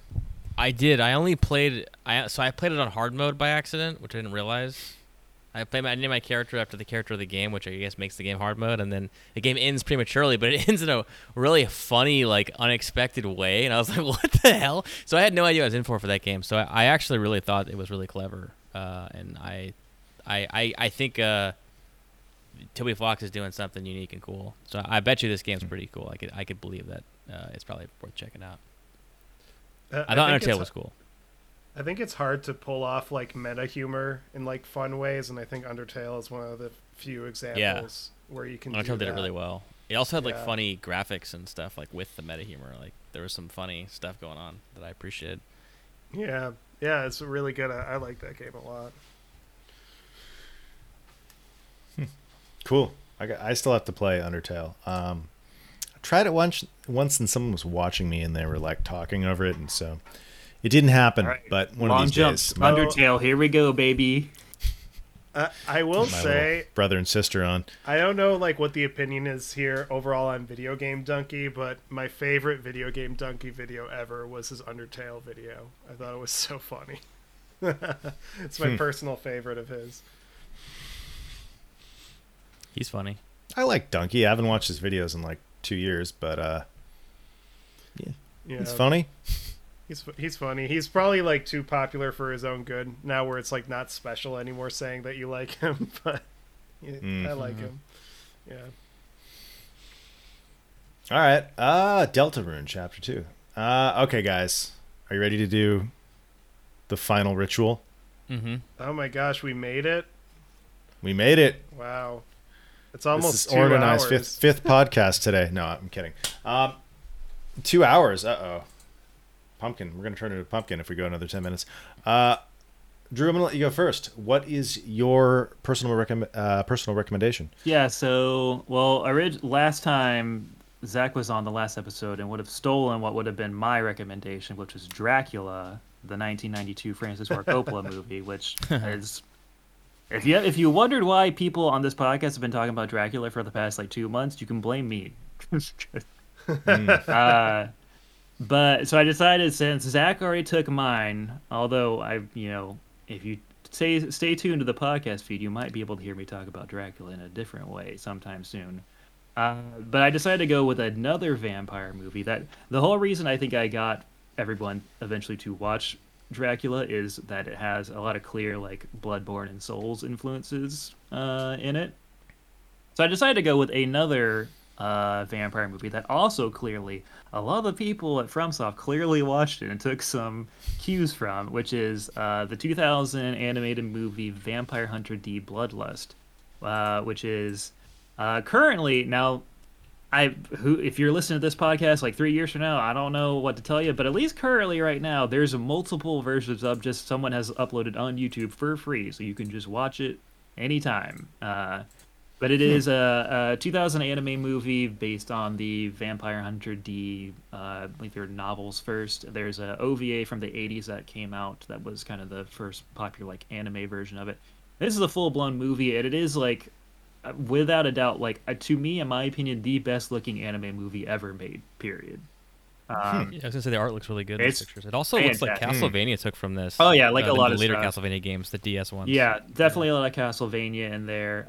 There's it's the easiest, you think the obvious thing is Bloodborne because of the whole gothic style, but there is also even just there's a character who has a magical spell that is literally the Dark Souls the blue balls that have 5 of them just around their head as they're moving and shoots yeah. out. That exact thing is literally in this movie. Homing Crystal Soul Mass, I think it's called.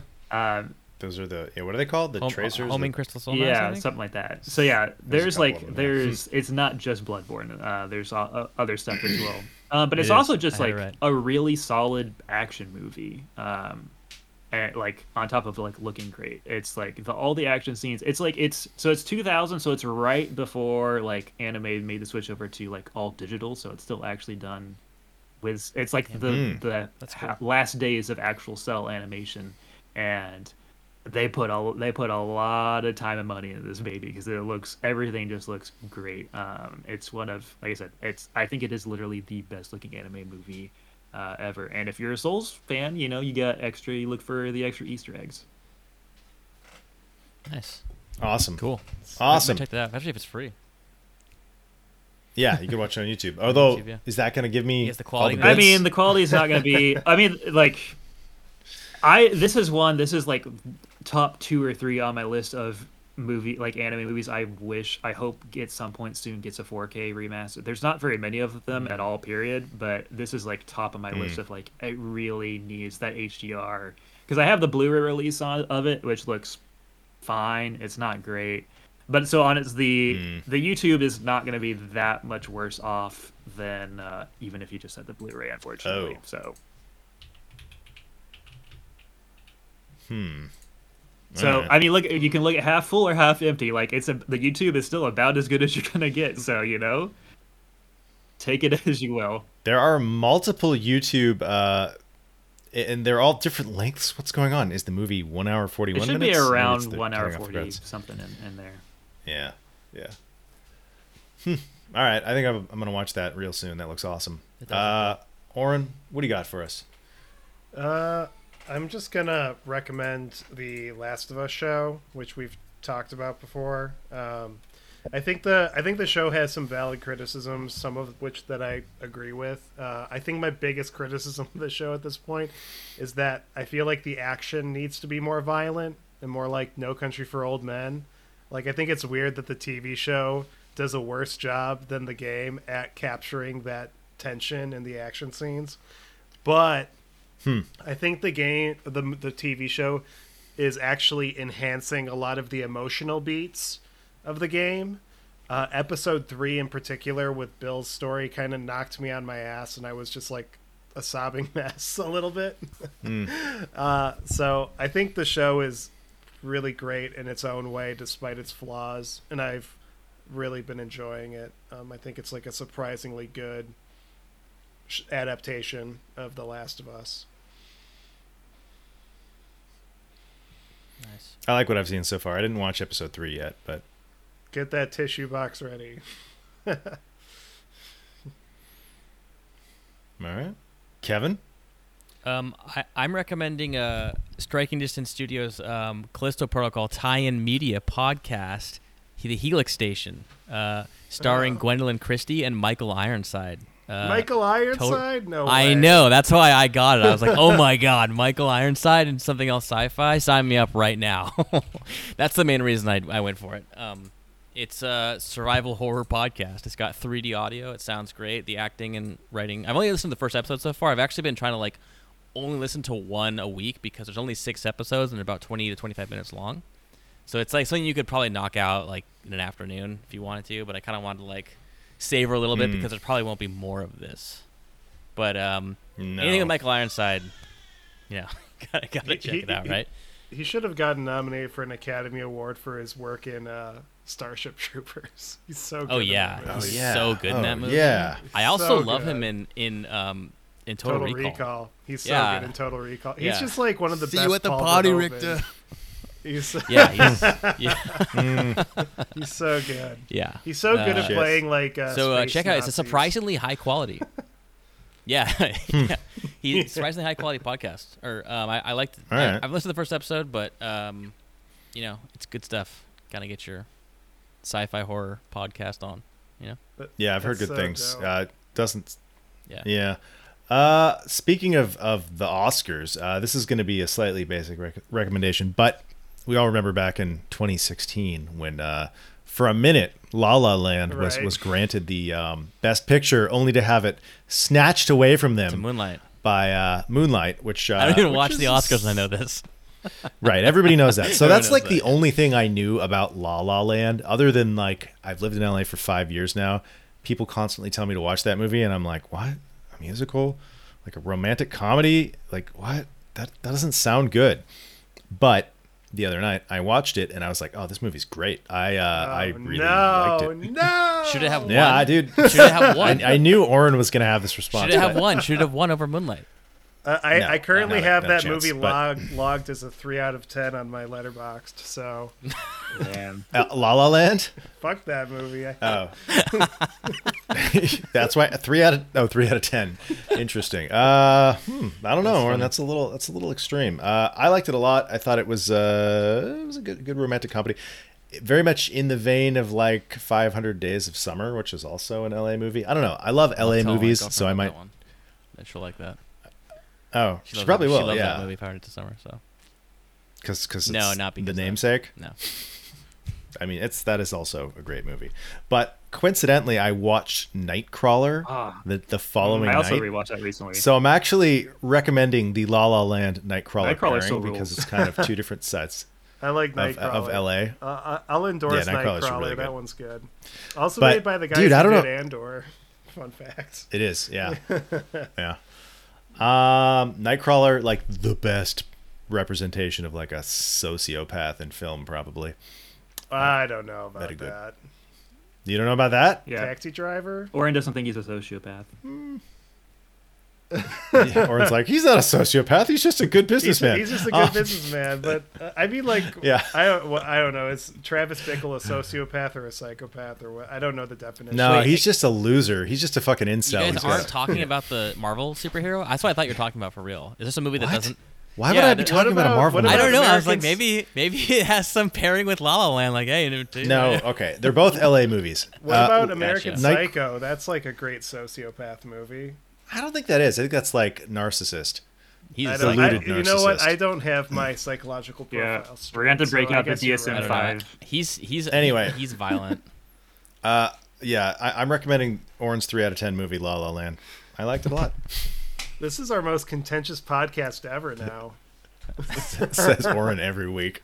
Yeah, but this is the one. At least until the Resident Evil 4 remake comes out and Aaron hates it and Kevin and I are. I'm not gonna defending hate it. It's gonna be unless that's gonna be they my game turn of it the into year. a Just game. watch. I'm gonna be with, like, like- this parry system changed everything. This is the best game I ever played. Just watch. It's gonna happen. But then I'll be the person in the corner being like, Dead Space remake's better. And then Kevin's going to be like, no! I'll What be are you like, saying, guys, Aaron? actually, I kind of like Resident Evil 7. All right. Drew, thanks for putting up with us. It was good to have you you. for having Yeah, me. yeah. Drew's Twitter will be in the show notes. Also, Oren's Twitter, not Kevin's Twitter, and our Discord channel, which you should feel free to jump in and join the conversation. And that's all I got for you this week. Oh, Madden, we love you. All right, you guys good? Yep. I'm good. Yeah. Do you give me permission to kick this ship off? We've turned into a pumpkin. We've gone over 2 hours. Oh shit! Oh my god! All right, well, make some pumpkin seeds, guys, and watch La La Land. Leave some graffiti on Oren's LinkedIn, Letterboxd. You could comment, right? Yeah, go for it. All right. I can take the heat. All right. Later on.